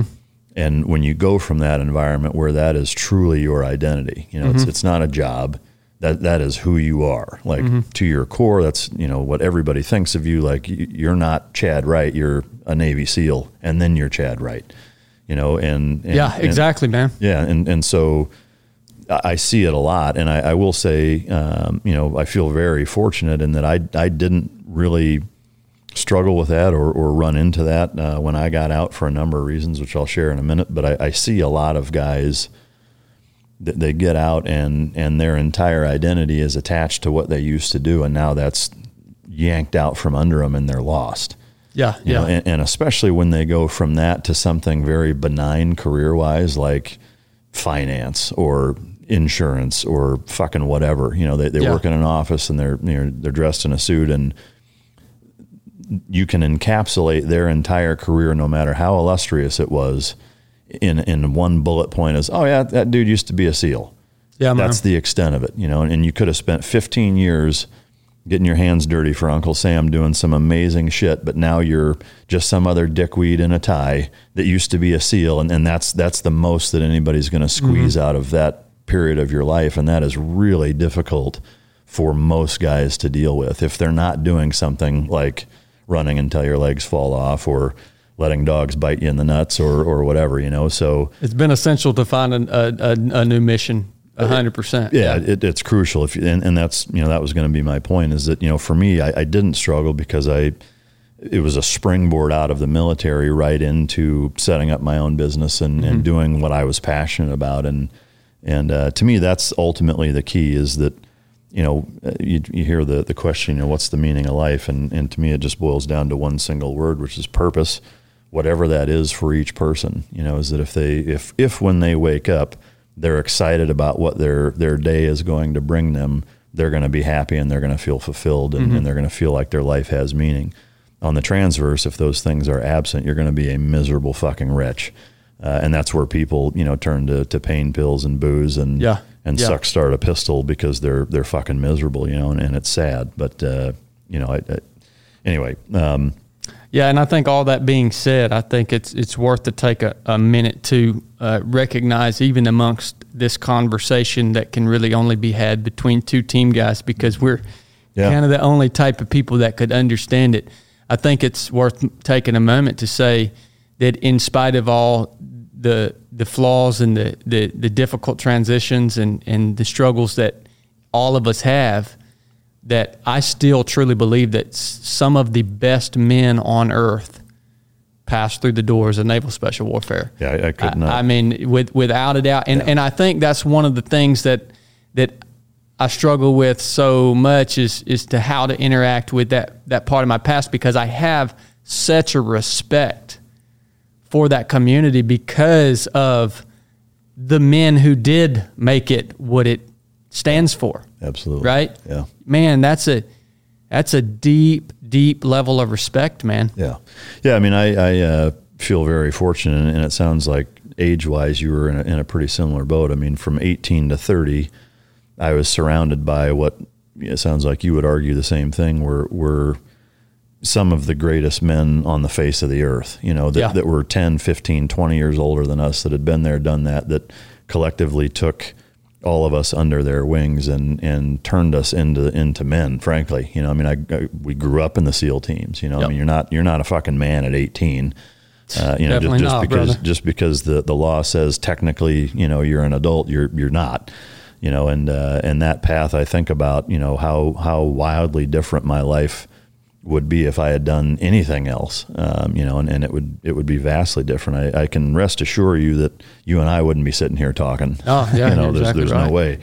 But that's interesting. I'm sorry to hear about your mentor taking his own life. I know that has plagued our community more than I think a lot of people would assume or expect or even believe. But so your first platoon was a Europe kind of training mission, foreign internal defense type of environment. You get back. What was the transition into the second platoon, and then ultimately where you went for that one? Yeah, I got back home, and I guess the big thing that kind of you know, you just jump right back into the training cycle, and you were going again, you know, another ULT, and the next big rotation, we knew we were going to Africa. We didn't know where.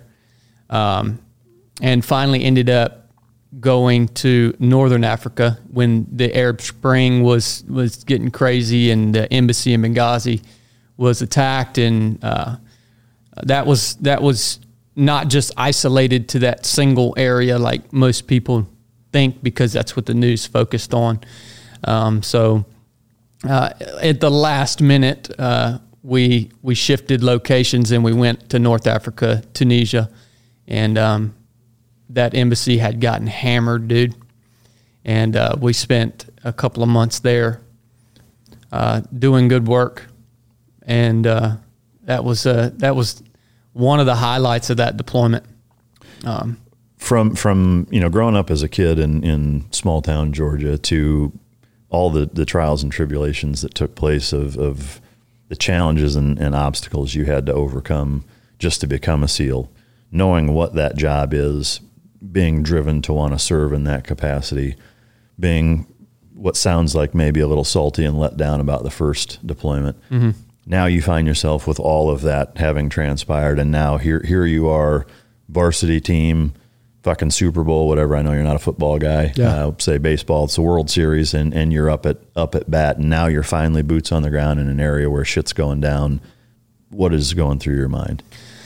I loved it, man. I mean, that was probably one of the coolest, real missions that we got to be a part of. And what was going through my mind, it teaches you how to really lean on your teammates in a deeper way, right? And it teaches you how to trust your teammates in a whole new way. Yeah. And because you especially in a place where like we weren't on some big, installation or some big established base, and it was a lot of growing. It was a lot of growing in terms of taking the job seriously, and it was interesting. Yeah. So, is there a couple of incursions or instances, whether you want to call them missions? I mean, it sounds like it was all kind of one long one in that regard, but I will say operations individually or specifically that stand out that you can share and kind of walk us through that you guys went through that were of note. Yeah, I mean, probably, I guess the main challenge that we faced within the scope of that specific mission, if you want to call it that, was dealing with the incompetency of the State Department, mm-hmm. And trying to get all of their people essentially herded into a safe location. And while we were there, these, if you want to say riots or attacks, they would pop up fairly frequently. And it was like herding cats, man, trying to get these people into a safe location while these pop-up things were happening. And another cool part of that mission too was working with a Green Beret Special Forces unit called a SIF team. Yeah. Those guys were there, and it was my first time actually getting to integrate with another unit and work side by side and share tactics and come up with a plan. Yeah. For what we were doing. The other stuff that was going on kind of in the background, I don't know that it'd be proper to talk about it. Sure, it would. On but, of course it would. Yeah. On mic drop, it's always proper to talk about it. Like I say, man, you won't get in trouble if you talk about it. It's always like, how much do you go into specific detail about all the different components of what's happening in an area like that that involve other 3-letter agencies and other than just us. Sure. You know what I mean? There's a lot going on there. Yeah, you're not the only show in town. No, it was a complex environment for sure. Yeah.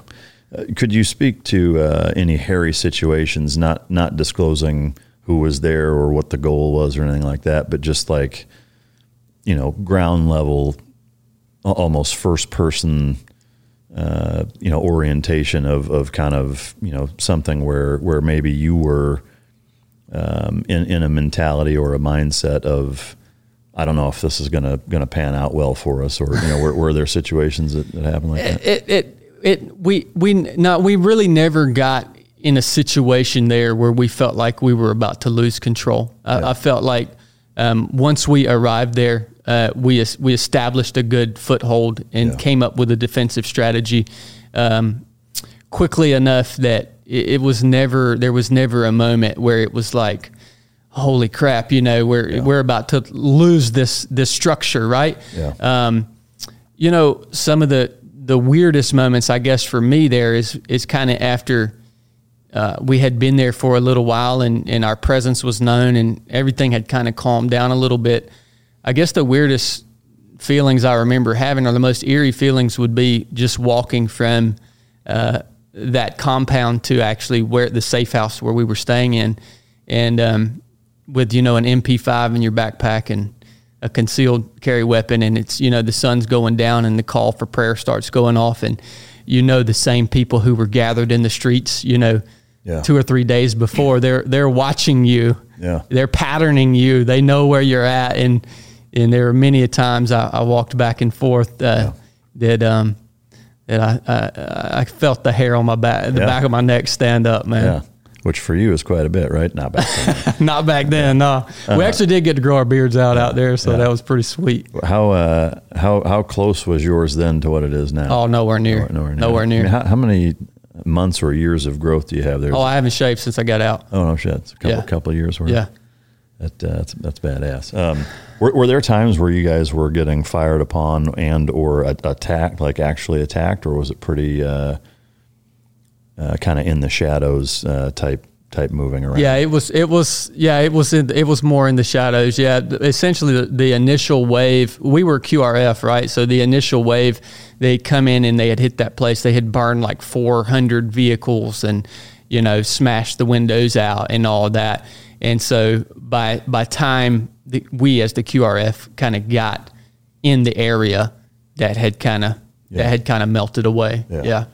In thinking through what took place on your first deployment in Europe with your being reborn, if you will, did that change your mentality, mindset, attitude, or how you conducted yourself differently in the second deployment versus the first? Well, this actually happened. I actually got saved during that second deployment. Oh, okay. So once we were done in that, right there in North Africa, we actually went back to rejock before we went out to the next location, and that's actually when that happened. Oh, okay. So it was on that deployment. That was, I don't know, that deployment was probably 5 or 6 months long. Yeah, and yes, it did change. It changed me tremendously. Can you share where you went after the rejock in Europe? Yeah, so after we finished there, we went out to Nigeria, and we were working with Nigerian Special Forces. They were fighting against a really nasty group called Boko Haram. Yeah. And we worked with those guys for a couple of months. Was that mostly FID type stuff? Or Yeah, that was mostly training them, equipping them, advising them. Yeah. And great group of dudes. I had a blast out there doing that job, man. Any close calls when working with them, or was it pretty? I don't know about close calls, man. I do remember. I'll never forget. We were out on the range training them one day, and we had supplied them all with SIG P226s, same pistols that we used. And I'll never forget one of those dudes punching out to take his first shot in double action, and I assume his finger was not strong enough to pull the trigger. So I'm watching him, and he's pulling, the hammer's coming back, but he just can't get that first shot off. And he looks around, and he tries to make sure that nobody's looking, and he cocks the hammer back to first action, and it takes his first shot. Good old long draw, the double action. Yeah, man. Yeah, those guys were they were something else, dude. That's a weird country, man, because it's Nigeria's split. The northern half is Muslim and the southern half is predominantly Christian. Yeah. And it was really cool to see that special operations unit, essentially their equivalent of SEALs, it was a mixture of Christian and Muslim guys. Oh, wow. Because they were coming from all over the country to be part of this Special Forces unit. And it was really cool to see how well they interacted together in spite of the religious differences that was essentially tearing their country in half. Yeah. Well, yeah, so interestingly, I mean, so you had just come from a pretty religious experience yourself, if you want to call it that, an awakening of sorts. So how did that change who you were as a man, as a SEAL, as an operator after that? Yeah, I mean, it changed everything about me as a man, for sure. I think the biggest way to sum it up is I was in a place where, like we talked about earlier, I found more fulfillment in doing what I knew was right than what I knew I had been doing that was wrong. And that's in terms of how I interacted with people, how I viewed people, not just my teammates, but anybody who I was around. It changed the way I talked. It changed the way I viewed the world. And all that kind of happened nearly overnight. Yeah. And it was noticeable, by the guys that I was there with, that I was working with. Yeah. Did they ask you about it? Yeah. They totally asked me about it, man. And, I think that's one really cool thing about at least that specific platoon is nobody judged. I saw very few instances in the teams where anybody judged anybody based off of how they wanted to believe. Yeah. You would think it would be different. Yeah. I mean, to me, one of the interesting and I think refreshing simplicities of the military in general, or at least when we were in, it sounds like it's maybe less that way now, social experiment wise, but is that you really can kind of reduce most decisions and perspectives down to one question, which is, does this make us a better warfighting force? Yes, do it. No, don't do it. But I think, that's on the macro, the entire military or Department of Defense. But you can go all the way down to the micro, is that my opinion of you is going to be based really on one fucking thing. Can you do your job, and do I trust to go to war with you? Yes, then I love who you are, right? If the answer is no, I don't want to fucking work with you, and I don't care what other exterior things exist. Skin color means nothing. Hair color means nothing. Religion means nothing. None of those personality traits or aesthetic traits mean anything. The only thing that matters is, do I trust you to squeeze my shoulder going into a room? Yep. And so to me, there's a simplistic beauty in that it gives you an ability to live that way. And I think that's one thing that, unfortunately, most people never have the pleasure of experiencing, being able to be in an environment like that where you truly can be singularly focused on one thing, and there's really nothing that divides you, other than job competency. Yeah. It's one thing that the platoons do really good job at, man. Yeah. I mean, the higher up you go, the less it's that way, I think, military-wide. But all right, so you get back from that deployment. What did you go to TRADET right after that, or did you do other stuff? Yeah, we did. I did some augments with the Secret Service counter assault team. How was that? That was with Mr. Obama. So we did some. I noticed you call him Mr. and not President. I'm just busting your chops. My bad, President. Yeah. We did some work with them over in Africa in a couple of different locations. Can you share the nature of what you were doing, or is that? Yeah, again, I don't know how much whatever you're comfortable needs with to be put out, but essentially it was we were the kind of heavy hitters. Oh, okay. If something went down, and we had a plan to extract him out of the situation, and we were there, ready, prepared to execute that plan. I gotcha. In the event, it was a really difficult mission, because as a SEAL, you're trained to be so offensive. I mean, we're always going to try to ambush, or we're always going to try to stack everything in our favor, in any scenario. Yeah. But with that job, you're running purely defensive. Mm-hmm. And that's an uncomfortable place to be, man. It is. I mean, reactionary is tricky and uncomfortable that way, But it sounds like, you guys were the Secret Service's sledgehammer or catch dog in hunting dog terms, right? Yeah, totally. And also the spotlight is so on everything that's happening in that environment. And so, there are things that happen where you want to hesitate because there's so much that rides on a decision that you make. I mean, I remember being out, President Obama was in a meeting, and we were basically the inner security for that building he was in, and the local guys had kind of the outer ring of security. And, we were told if anything breaks through that outer ring, you eliminate that threat, right? Yeah. Because we were real close. And so local dude breaks through that outer perimeter.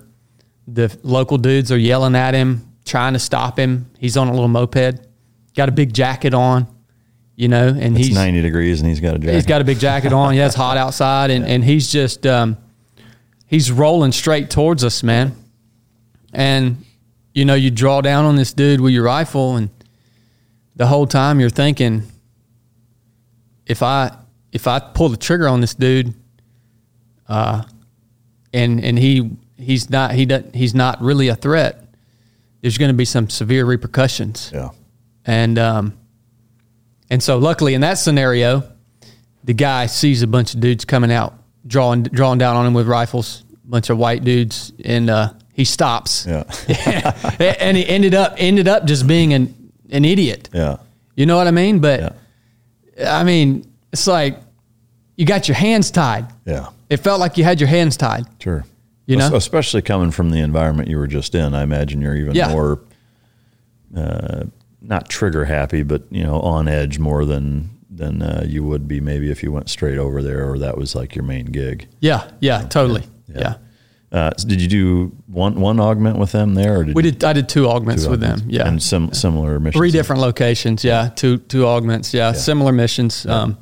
I got the utmost respect for those guys, man. Yeah. They do a hard freaking job. Yeah. I mean, the amount of stress and travel and moving pieces to the job they do, getting some insight into it, it's unbelievable. Yeah, the planning that goes into that if they've done their job right, that nobody even realizes exists, or that they were there is mind bending. Yeah.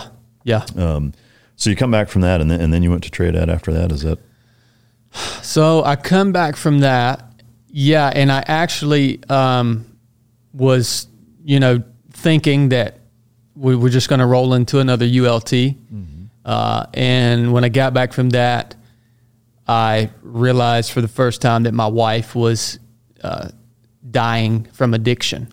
Oh, wow. So were you married this whole time? Yeah, I've been married the whole time. Okay. When did you get married? At what point? I got married just shortly after I arrived at Team 8. Oh, okay. So, just kind of right after SQT. The hometown sweetheart kind of thing? Or? Yeah. We knew each other since we were 16 years old. So you're over there and you realize she's dying of addiction. Can I ask what kind? Pills. Pills. Yeah. Opiates and benzos and everything. Huh? All that stuff. Yeah. What made you realize that? Well, when I got back from that second deployment, it had the addiction had progressed to a place where essentially it was multiple back-to-back overdoses, and she would spend days in the bed, just kind of in a coma essentially. So it had progressed to the point where it was like, wow. Prior to that, I had traveled so much, in training and deploying or whatever, I've been gone so much, you know, it hadn't progressed to a point that it was noticeable for somebody like me that was gone all the time. Yeah. You know, I'd come home and spend a couple, 2 or 3 days with her, and then I'd be gone again. But this time, it progressed so far that you couldn't hide it. Yeah. And she was, it's amazing that she didn't pass away. Yeah. But she, I think, came to the conclusion in her own mind that I've either got to, okay, I'm at the point now that I'm going to have to get clean or it's going to be over. Yeah. Did you give So her that kind of railroaded me, man. Did you give her that talk? No, I didn't. I was angry. Yeah, I was angry because this scenario really sidetracked me in career-wise. You know what I mean? I had to make a decision very quickly. Am I going to be here and serve my wife, or am I going to give myself to the Navy? Like, am I going to give myself to my wife or give myself to the Navy? It's a tough choice. Yeah, it's really tough, man. And you know, when you go to your leadership, at least the people that I was with then, and you tell them that, you don't get embraced. I mean, you feel a little, you almost get ostracized. Really? You know what I mean? But that's the decision that I made, was like, I had to go to the people that needed to know. Yeah. And tell them that, hey man, I got to take a knee here. Like, where can I go so that I can be around enough to at least ensure that my wife makes it through this process? Yeah. You know what I mean? And so that ended up being TRADET. Yeah. What was that path like? I mean, I feel like we've had enough people on. I don't need to get too heavy into TRADET. It's essentially training platoons at certain skill sets to deploy. I'd love to focus on the at-home component of that, of what that was like for you. If you can sum it up, I guess in one sentence, it would be learning to die to yourself. And I think the biggest key for me was really reconciling with the fact that this thing had progressed into a disease. It was something that she had no control over. And so that was really key for me to understand that, because prior to coming to that conclusion, you're just angry at the person. You know, you're like, what the crap, man? Yeah. Why don't you just stop doing this? So I had to come to the realization that she can't stop. Like, this is going to take treatment. And then it's a matter of sacrificing everything that you wanted to do, everything that you thought you were going to do, in order to serve the person that you love and to honor the covenant that you have with that person. That's freaking hard, man. I can't think of a more selfless act. You know, I mean, I don't know what that would be. Well, when you know, if you were to ask me what is the number one attribute that I would look for in a teammate, it would be selflessness first. Mm-hmm. If every dude in a SEAL platoon is focused more on their teammate and serving their teammate than they are focused on their own personal needs and desires, it would be an unstoppable force. And there have been platoons that operated like that, and they were unstoppable. Yeah. But that applies in marriage too. The only difference is in marriage you can just quit. Mm-hmm. There's that option that's lingering and available and accepted widely by our culture. And there was a very distinct moment that I wanted to quit. You know, I had worked hard to finally be in the position that I was in, and you know, my desire was to keep going. And I wanted to say, heck with this, man. Like, why am I sacrificing everything for this? And I called my little brother again, and he simply said to me, I told him, I said, I can't do this any longer. Like, this is crazy. And he just said to me, Chad, you don't have a choice. Like, he reminded me of that covenant that I had made, and that actually means something. And once I made that decision to take quitting off the table, then it was a process of learning to die to myself, which, by the way, I'm still in the process of learning to die to myself. Yeah. Can you expound on that? Yeah, it's, you know, addiction is something that stays with the person their entire life. And an addict's life, and by the way, I'm speaking from my perspective. I'm not an addict myself, just from what I've seen. Maybe to running. You could argue. Yeah, maybe to running. Or punishing yourself. But, you know, so we recently had another bout with active addiction. And, you know, I realized really quickly that I had not completely died to myself, and I was not completely invested in serving my wife, because the first thing that I thought was, how many more times are you going to drag me through the mud? This was how recent? It was very recent. Yeah. And so that was a red flag to me. And I thought, no, man, I have to change that from how many more times are you going to drag me through the mud to let's go through the mud together. You know what I mean? I do. And I am curious, just in my own, because I've never met your wife, and for that matter, you know, it's the first time I've met you. I have a ton of respect for you.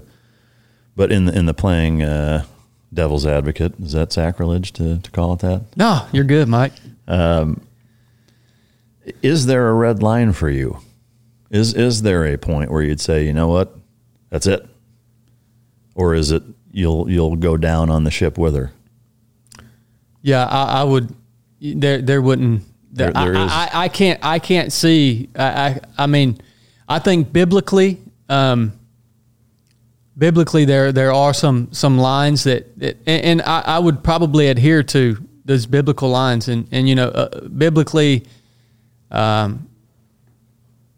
Christ in the New Testament, there are lines in terms of adultery, in cases of adultery, or in cases of abuse, things like that. But with the struggle that we face as a couple, and that struggle is recovery, there is no line. Yeah. It would no. You know, I mean, to me, I think the distinction then for alleviating a term, the term of abuse would be in that it's a disease and not a choice, right? Is that? Yeah. Is that where you'd make that distinction? And by abuse, I mean like physical abuse, like, you know. Well, yeah, but I mean, to me, mental abuse is no better. That's a good point. That's a good point. And to me, there is an element of. Well, let me take one step back. Is that I'm not pretending to be in your shoes. I have a truckload of respect for your dedication to your wife and to everything in your life. It's inspiring and noteworthy, no two ways about it. For me, it's difficult to look at something purely as a disease and not at least somewhat of a choice. When you compare, say, a 5-year-old with leukemia, right? Like, to me, that's very clear cut. That's a fucking disease that they had no part in. Again, and this is not me saying that addiction isn't a disease. I do get it. I've known plenty of people and agreed, like, while myself, I am not an addict, I've seen people that I trusted and respected the hell out of that struggled enough with it for me to say, yeah, there's something more there than just they're choosing to be an asshole. I'm not saying that that's not the case, but I do think that there is at least an element of choice to it. I mean, there is some element. And so my take again, and just, again, I guess from a devil's advocate standpoint, is that the amount of mud that you're being drugged through, could one not argue that is in essence sort of abuse, or it could be taken that way, mental abuse that way? That's the interesting dynamic in terms of addiction and seeing it as a disease, is because if I look at it from a purely logical standpoint, without being in the mind of an addict, you have to draw the conclusions that the first step is a choice. But what are the components of that person, or the flaws in the wiring? If you want to call it flaws, we're all flawed. But what is it in their wiring that leads them to that choice? Sure. So, even that initial choice to start using that drug, how were they influenced to make that choice? Yeah. In a lot of cases, they're influenced by a medical professional, and they're simply following instructions that they think are going to make them better. Yeah. But it becomes very quickly something that is all-consuming. Yeah. Addiction is, I have seen it. It is more powerful than a mother's love. It's more powerful than sex. It's more powerful than money. It is what I believe to be the most powerful, influential force on earth. I don't disagree with that. And I think you bring up a good point. One that admittedly, that I've thought of it from that perspective. I won't say that I never thought of it from that perspective. But I like the way that you put it. And I do think, ultimately the choices that you make, there's been enough studies on, the role the amygdala plays and whether or not you really are in a conscious control of a lot of your choices, and that there's kind of a debate or an argument saying that you're in control of far less things than you realize. And I do think there's a lot of truth to that. So I think that's a super fair point, and I appreciate you bringing it up. Again, I want to reiterate, though, that my hat is off to you. I'm not going to take it off because I'm bald and look like a penis without hair, but I do think that it's amazing what you're doing, and it's so rare in today's day and age to see the kind of dedication and commitment between spouses that you have with your wife, and I think that should be commended. But. Well, I appreciate that, Mike, and I think we should all keep in perspective what are the things that are going to be with you for your whole life. Like, I think we see so many times guys and girls that make the choice to, or they choose their career before they choose that person that is their spouse, and that career is freaking over, man. Yeah. I'm so glad I made the choice that I made. Yeah. Because I'm going to tell you right now, man, my life is better than anybody else's life listening to this podcast. I will vouch for that. Yeah. That's I'm saying that for myself. Yeah. I mean, the life that I have with the woman that I love is better than any Navy SEAL thing that could have been provided to me. Like, it is unbelievable. So think about that if you're listening to this. Yeah. What's going to stay with you for the duration of your life? Yeah. Very few things, and be dedicated to those things. Yeah. I agree 100%. And I think for everybody as an individual, if you can't look inward and say, like, I have the best life that I know of, or I'm living, the life that I'm living now is better than everybody else's. Like, if you can't say that, I think you should strive to be able to say that. Yeah, man. I truly do, because I feel the same way. And I think you're doing it right if that's how you feel. Yeah. So at what point, whether it was in trade ed or where did the running bug come from? Because you didn't grow up running. sounds like you were, middle of the road running wise throughout SEAL training, or at least that wasn't what you were, doing. I mean, it's part of the job. But so at what point was it like staring you in the face saying it's time to run? It was toward the very end of my time in the Navy when I knew that chapter of my life was about to come to a close, and I had lived so long, my entire adult life to this point, in a place that challenged me physically and mentally in so many ways. Almost every single day.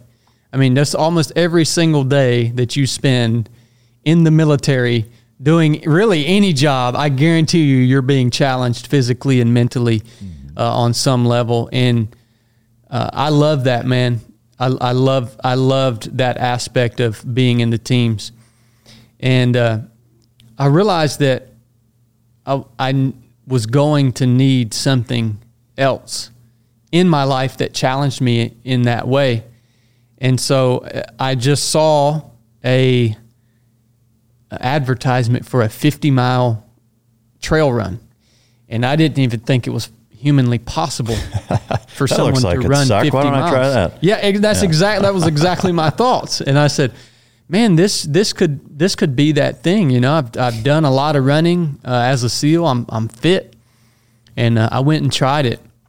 I went and ran that race, and it freaking obliterated me, dude. Yeah. I mean, I didn't train for it. I was just generally fit. Yeah. And I thought, typical team guy. I thought, man, this can be a really cool thing that can give me something to strive to do, that's going to keep me sharp, that's going to continue to teach me new things about myself, and give me an opportunity to push into new areas. Yeah. Yeah. And so when you went through that, I'm curious where your mind was during that being obliterated. Did you finish it? Oh, yeah. I finished. Is that where you learned to focus on the next step, or was your mind all over the place during that one? Oh, no. I learned to focus on the next step, definitely during that race. During buds. Oh, I got you. Yeah. I think that was something that was ingrained in me during buds. Yeah. And so I utilized, that's the only way that I finished it. Yeah. Is because I had all these kind of tools and mental toughness and things that had been ingrained in me from my career. That's the only way I got through that race. Yeah. And it was. So I was satisfied, man. Yeah. So after that, what was the next one, and what was the pipeline training wise going from doing that, and what was your next race and the in between? Well, after I finished that 50 miler, it was funny because I didn't do great at it, but I finished middle of the pack with no training. And one of my buddies from the team, he actually looked at me and he said, "Man, I think you could actually win one of these things." And it's funny, man. It's funny how one little thing someone says to you, one little piece of encouragement, can kind of change your mindset about what you think you're capable of. Yeah. And when he said that to me, and again, this was somebody that I respected, a very close friend of mine. And when he said that, I thought, okay, let's get serious and see if we can really go and do well at one of these. So I ran a few other 50-mile races, maybe two more, just to kind of get used to that type of running, and trained up to run a really difficult 100-miler. My first 100-miler was one of the most difficult 100-milers on the East Coast. It's called the Cruel Jewel. It's 106 miles with 33,000 feet of climbing. Wow. And also the same descent. And I went there, placed 8th place. Wow. That was an international field that year. Runners came from all over the world to compete. And so finishing in that top 10 gave me even more confidence that maybe what my buddy said was right. And also, that being my first 100-mile race, I got obliterated all over again. It was on a whole nother level than that 50-miler. Like, I ran a fever for 2 days after that race. Oh. My body was just completely wrecked. And how long did that take? 106 miles. That race in that terrain, I think I ran that in about 26 hours, 26, 27 hours. Wow. Something like that. All these races, the time is relative to the terrain the race is ran in. Yeah. Yeah. The last man standing that you did 38 hours, how many miles was that? 122. 122. Is that the farthest you've gone? That is my furthest distance, yeah. All right, so you get 8th place in the Cruel Jewel at 106 miles. From a training standpoint, had you brought in any other coaches, consultants, experts, what have you, to help you prepare and train from a nutrition standpoint, a training, regimen standpoint? Or was it all you were just figuring it out on your own? Yeah, I was figuring it out along the way, and I think I had a huge advantage because of the lifestyle that I had been living and going through buds, and you get to really know your body very well doing that job. Yeah. You know the things you need to pay attention to, and the things that are just naturally just there's discomfort, right? Mm-hmm. And so that's even how I train to this day, is I just listen to my body. And I go out for a run in the morning. I don't have a plan for how long I'm going to run. I see how my body responds to it, and it may be a 8-mile run, it may be a 18-mile run. And I think for me personally, that's the most effective way to train, especially and have longevity. Yeah. I could run myself into the ground. I mean, I could come up with a training plan that would run me into the ground, but I want to have longevity in the sport. And so that's how I've chosen to train. And obviously you ramp the intensity up when you're training for a specific race, but you ramp the intensity up only for a short period. Yeah. About 8 weeks. 8 weeks. Yeah. During especially that 8 weeks from a nutrition standpoint, at that point, are you still just rocking ribeyes, or are you bringing in a ton of rice and way more carbohydrates? I'm eating whatever I want to eat, man. Yeah. I mean, I'll eat ice cream every night, rice, bread, tons of steak. You're going to Sizzler. Yeah, man. I'm going to eat whatever my body is craving during that training cycle, because those weeks when you're really ramping it up, you're putting in upwards of, some athletes will put in 160 miles of training in a week. A big week for me would be 80, maybe 90 miles in a week. Yeah. Wow. So, from a gear standpoint, is there I see you got No Bulls on. I think you have Hoka's on over there, right? Is there a brand of footwear that you kind of swear by for these races? Is it terrain dependent? It is terrain dependent. I think overall Hoka makes the best running shoe out there. See, I'm flat-footed as fuck, and I can't wear them. Like, they make me feel like I'm walking on like Nerf footballs. That's what it feels like. Yeah. In a horrible way. Like, I feel like I'm tipping over and rolling my fucking ankle. Like, I've tried them a few times, and I can't wear them. Like, I have to wear more of the Chuck Taylor style, flat foot shoes. That's what I'm wearing right now. They're like flat. They're 4 flat feet or whatever, or they're supposed to mimic being barefoot, basically. But I can't wear those barefoot shoes. Those things feels like socks that are all between your toes. Oh yeah, man. No, I don't think that's good for your feet. I think shoes are very specific to the athlete. It's the same with training. It's the same with nutrition. Yeah. It's all you have to put in the time to be able to compete, because you got to put in the time, because you got to know what your body needs, what it likes in terms of nutrition, in terms of food, in terms of training load. There's no substitute for it. Yeah. I wish there was a secret. Everybody wants the secret. There is no secret other than putting in the time to figure all that stuff out. Yeah. For yourself. No, that's spot on. I love it. During your races, what do you eat and drink? During my race, I try to stick mainly to fruit. Really? Yeah, I changed my diet completely from what I would be eating every day. Running those distances can create extreme stomach distress.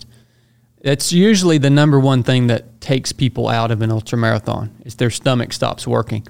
And if you can imagine your stomach bouncing up and down inside of you for 24, 28, 30 hours, it makes total sense. Yeah. So I found for me, fruit gives me the energy that I need. It's easily digestible. It doesn't upset my stomach. And then for a little fat and protein, I'll put some peanut butter in there and try to keep it very, very simple, man. Yeah. What fruits? Is it all kinds, or are there? Yeah, I like melons, cantaloupe, watermelon. Those are probably my two favorite. But I'll eat berries and stuff like that too, blueberries. And Is there a volume that you're going through with that stuff? Like in the Last Man Standing, like, is it like how much fruit did you go through during that race? And a lot. In terms of calorie intake, again, every athlete's different. For me, I'm trying to hit an absolute minimum of 100 calories per hour. Yeah. Some of those hours I'll take in upwards of 400 or 500 calories, and usually I will also have one of the little gels on me, like a goo gel or something, because if you're out there on the trail, sometimes your blood sugar will plummet, and you need something to bring you out of the hole real quick. Yeah. So that's kind of like my emergency. That's like my nitrous. Yeah. If I need to get out of the hole, it's got a little caffeine in it, so that'll allow me to get out of that hole and get to where I can get some food with some substance to it. Do you take caffeine normally, like day to day? Oh, dude, I'm a coffee a coffee man, brother. Yeah. I'll tell you, the ultra running niche, if you want to call it that, is fascinating, man. It's really, really fascinating. I've known a few guys that have done a few of them, but I think it just seems like you're at a whole different level with that stuff. The most valuable thing about it is not really, for me, it's not the running aspect. The competitive nature of it is fun, but the most valuable thing about it is what it shows you about yourself, and like it gives you the opportunity to learn patience. It gives you the opportunity to force yourself to stay present. It gives you the opportunity to be deliberate about your actions, your diet, your the words that are coming out of your mouth. All those things influence your success, and all those things also influence your success in life. Yeah. And so that to me is the most valuable aspect of ultra running. And I think every human being should run a 100-mile race just once in their life. Yeah. Because you get to really go to a new place. And if you don't do the right things in terms of mindset, you're not going to make it through. Yeah. And that's okay if you don't make it through, because if you fail, as long as you give yourself a good after actions report, you're going to get a lot of lessons from that. Yeah. So, ultra running prepares me for what we do in business. It prepares me for what I go through in my marriage. It prepares me for everything else in life, because when life throws stuff at you, there's consequences if you fail. Yeah. Ultra running, there's no consequence if you fail. Yeah, that's interesting. I see a lot of, and I know this is kind of overdone within the veteran podcast space, but there are a lot of similarities with jiu-jitsu that way, where, there's so much more to it than just folding laundry with somebody else in it, right? Is that there are a lot of life lessons with patience, with consequences, with being singularly focused, being mindful of what you do outside of it, what you eat, what you consume, not just food-wise, but, entertainment, who you hang out with. I mean, that there are so many facets of it that translate and correlate to everything else that you do in a similar way, which is interesting. But in the teams, we said train like you fight, right? Yeah. So in life itself is the fight. Yeah. The hard thing that you choose to engage on your own time, that's the training. Yeah. Yep. What you mentioned business. So what do you do for employment or job wise, business wise? So our company is called 307 Project. We're a podcast. We have a YouTube channel, and the main core of what we do is training. So we have developed some pretty cool missions where they're application only, so you can apply. And I go through all the applications and select individuals to form small teams. And we take these small teams of 8 individuals out into the wilderness, and we learn we teach all the hard skills that it takes to be out in that environment. Land nav, filtration, water, shelter, all that stuff. We teach all that stuff right off the bat. And then we move through this wilderness environment over the course of 3 days. And the team has objectives, and they have to learn how to lead, how to communicate, how to be led, how to serve one another. It gets hard. And the great thing about that environment that we take people into is I don't have to manufacture the stress. The environment manufactures the stress, and I get to sit back, and me and my team, we get to critique individuals and critique the team on how to become more efficient. And it's been pretty amazing to, over the last 2 years, we've probably trained a couple hundred people. And when you watch a group of 8 strangers become a single organism within the span of 3 days, it's very, very rewarding, man. Yeah. Very rewarding. Can you share what the algorithm or criteria is and how you select? Yeah, usually for those specific courses, the basic course, there's another one called the Proving Ground that we run. Usually I'm looking for people who are in a position in life where they have influence over other people. So whether it's their fathers or mothers or their business owners, I want to spend time with people who are going to take what they learned and pass it on to the people they have influence over. You see a lot of people who want to come and train for, again, selfish reasons so that they can say they did this cool thing and kind of just hang it on the wall and tell stories about it. Mm-hmm. That's not really the type of people that I want to spend time with. Yeah. Yeah. So is it, it's an application process. So is it something where, like from a financial standpoint, they pay to do that, or is it like a nonprofit kind of thing? Or what? Yeah, no, they pay to do that. Yeah, most of the people that we work with are, successful people, entrepreneurs, people that have been successful in life. Yeah. So yeah, they pay to do that. Okay. Yep. And is there like a washout rate as far as like X number of people apply and you only take so many? Like, is it your chances of getting selected to be accepted to go through this program slim? It's pretty slim. I mean, I would say, this year we're running about 10 courses. That's 8 people per course. So that's 80 people. We've probably gotten well over 500 applications. Oh, okay. Wow. So yeah, I really comb through them, man. I mean, I take, obviously, all of our time is valuable. Yeah. The customer, the team member, their time is valuable. My time is valuable. So we're really selective about who gets into these programs, and you want to spend time with the right people. Yeah, that's awesome. That's really neat. What gave you the idea for that, or where did that spark come from? So when I was in TradeEt, man, I realized how much of a passion I had for teaching. I probably learned more in a year at TradeEt than I learned in my entire career as a shooter. Yeah. And I learned so much, but I also was taught how to teach. Mm-hmm. And I realized how powerful that tool was. And I became real passionate about it. So, I love teaching, and I just thought, how can I take the skills that I've learned, the skills that I've been given, how can I come up with this mission or create this environment where I can pass it along to people that matter. Yeah.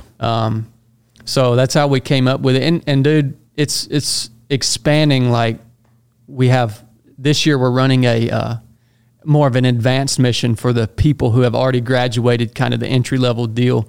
We're doing a 140-mile long unsupported kayak down the largest undammed waterway on the East Coast, from the headwaters all the way to the coast. That's awesome. So that'll be 10 days, living out of a kayak and And it's going to be awesome, dude. So are you in on? I mean, you'll be on that trip, I assume. Or? Yeah. I go on all the trips. So all 10 courses, you're on all 10 of them. Yeah. It keeps me busy. Yeah. And what? It's you and several other people, or? Yeah, it's me, my brother, and we have 2 full-time team members that help us at 3 of 7 Project. So we all instruct, and we actually now have it's cool. It's so awesome, man. It's such a blessing how it's grown. We actually have now students that have went through, all of our training courses, including like an advanced alpine mountaineering mission that we run, and now they come back as instructors. Oh, that's cool. And so we're now teaching them how to teach, and it's just compounding, man. That's really cool. It's awesome. Yeah, that's badass. Where does 3 of 7 come from? 3 of 7 is the 3 comes from the concept of all humans being composed of a body, soul, and spirit. So physical body, our mind, will, and emotions, and then our spirit, which is our ability to connect or even just contemplate a creator, right? It's hard to put your finger on the spirit, although it's probably the most important aspect, I think, of us as humans. Yeah. And so that's where the 3 comes from. The number 7 is the biblical number for completion. And so we thought, our objective is to help people complete themselves. And how do we do that? We have to focus on all 3 of these aspects of the individual that we're training.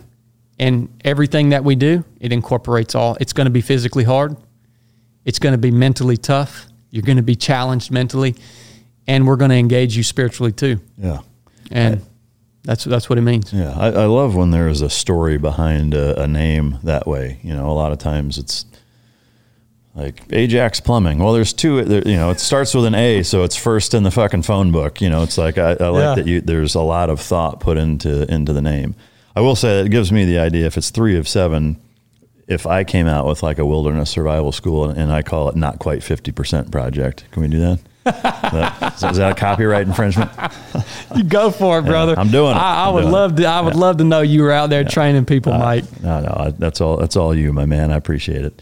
Anything else that you want to discuss or bring up before we wrap up here? No, man, that was a lot of stuff. I guess the last resource that we have, I know we talked a lot about running on this podcast. Me and my hand over there, we filmed a really awesome 10-part running series online. If any of you guys are interested in getting into running, learning how to run, learning what gear to buy, learning how to eat, and the very detailed stuff of how to get into the sport. That's online. We call it Enough Said Running. Okay. EnoughSaidRunning.com. That's a really cool resource we built out. But no, other than that, Mike, interesting conversation, man. Interesting conversation. Yeah. Well, that's always the goal with every mic drop, is for people to be entertained and for it to be interesting. So I hope we accomplish that. But I can't thank you enough again for taking time out of your schedule to be here, because as you said, and I couldn't agree more, time is valuable, and I appreciate you sharing yours with me and with us today. So it's an honor and a pleasure, Mike. I really love what you're doing, brother. Thank you. I'll be listening. All right. I look forward to it. We will put all of his, where you can find him at, and contact and all that in the description show notes area. And just for the audio only viewers, if you can just mention where you can find you at, both website and any social media handles you want to mention. It's just 3of7project.com. That's the number 3 of the number 7project.com. Everything's linked there. Yeah. And Instagram, is that the social media profile that's easiest to? Yeah. It'll all be linked right there on the website. Yeah. Awesome. Well, for the listener, I hope you appreciate and enjoyed Chad's time here. I know I sure did. I can't thank you guys enough for continuing to tune in show after show, to give me the honor to be able to sit at this desk and host amazing guests such as Chad. So I hope you enjoyed it. If you didn't, you get to choke yourself. And until next time, this is Mic Drop.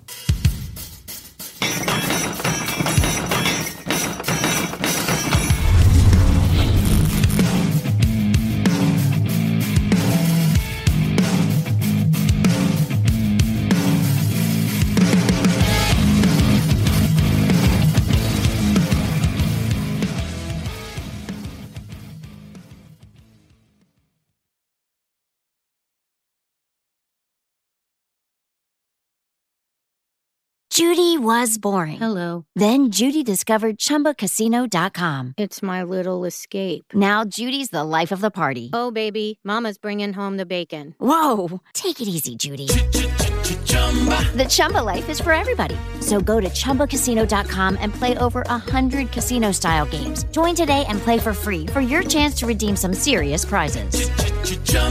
ChumbaCasino.com. No purchase necessary. Void where prohibited by law. 18 plus. Terms and conditions apply. See website for details. I'm Nick, the host of the UFO Chronicles podcast, with first-hand witnessed accounts of the strange and unexplained, covering UFOs, cryptids, conspiracies, and the paranormal. Real people, real encounters. So come with us on the journey into the unknown. UFO Chronicles podcast is available to listen to on all apps. I'll see you soon.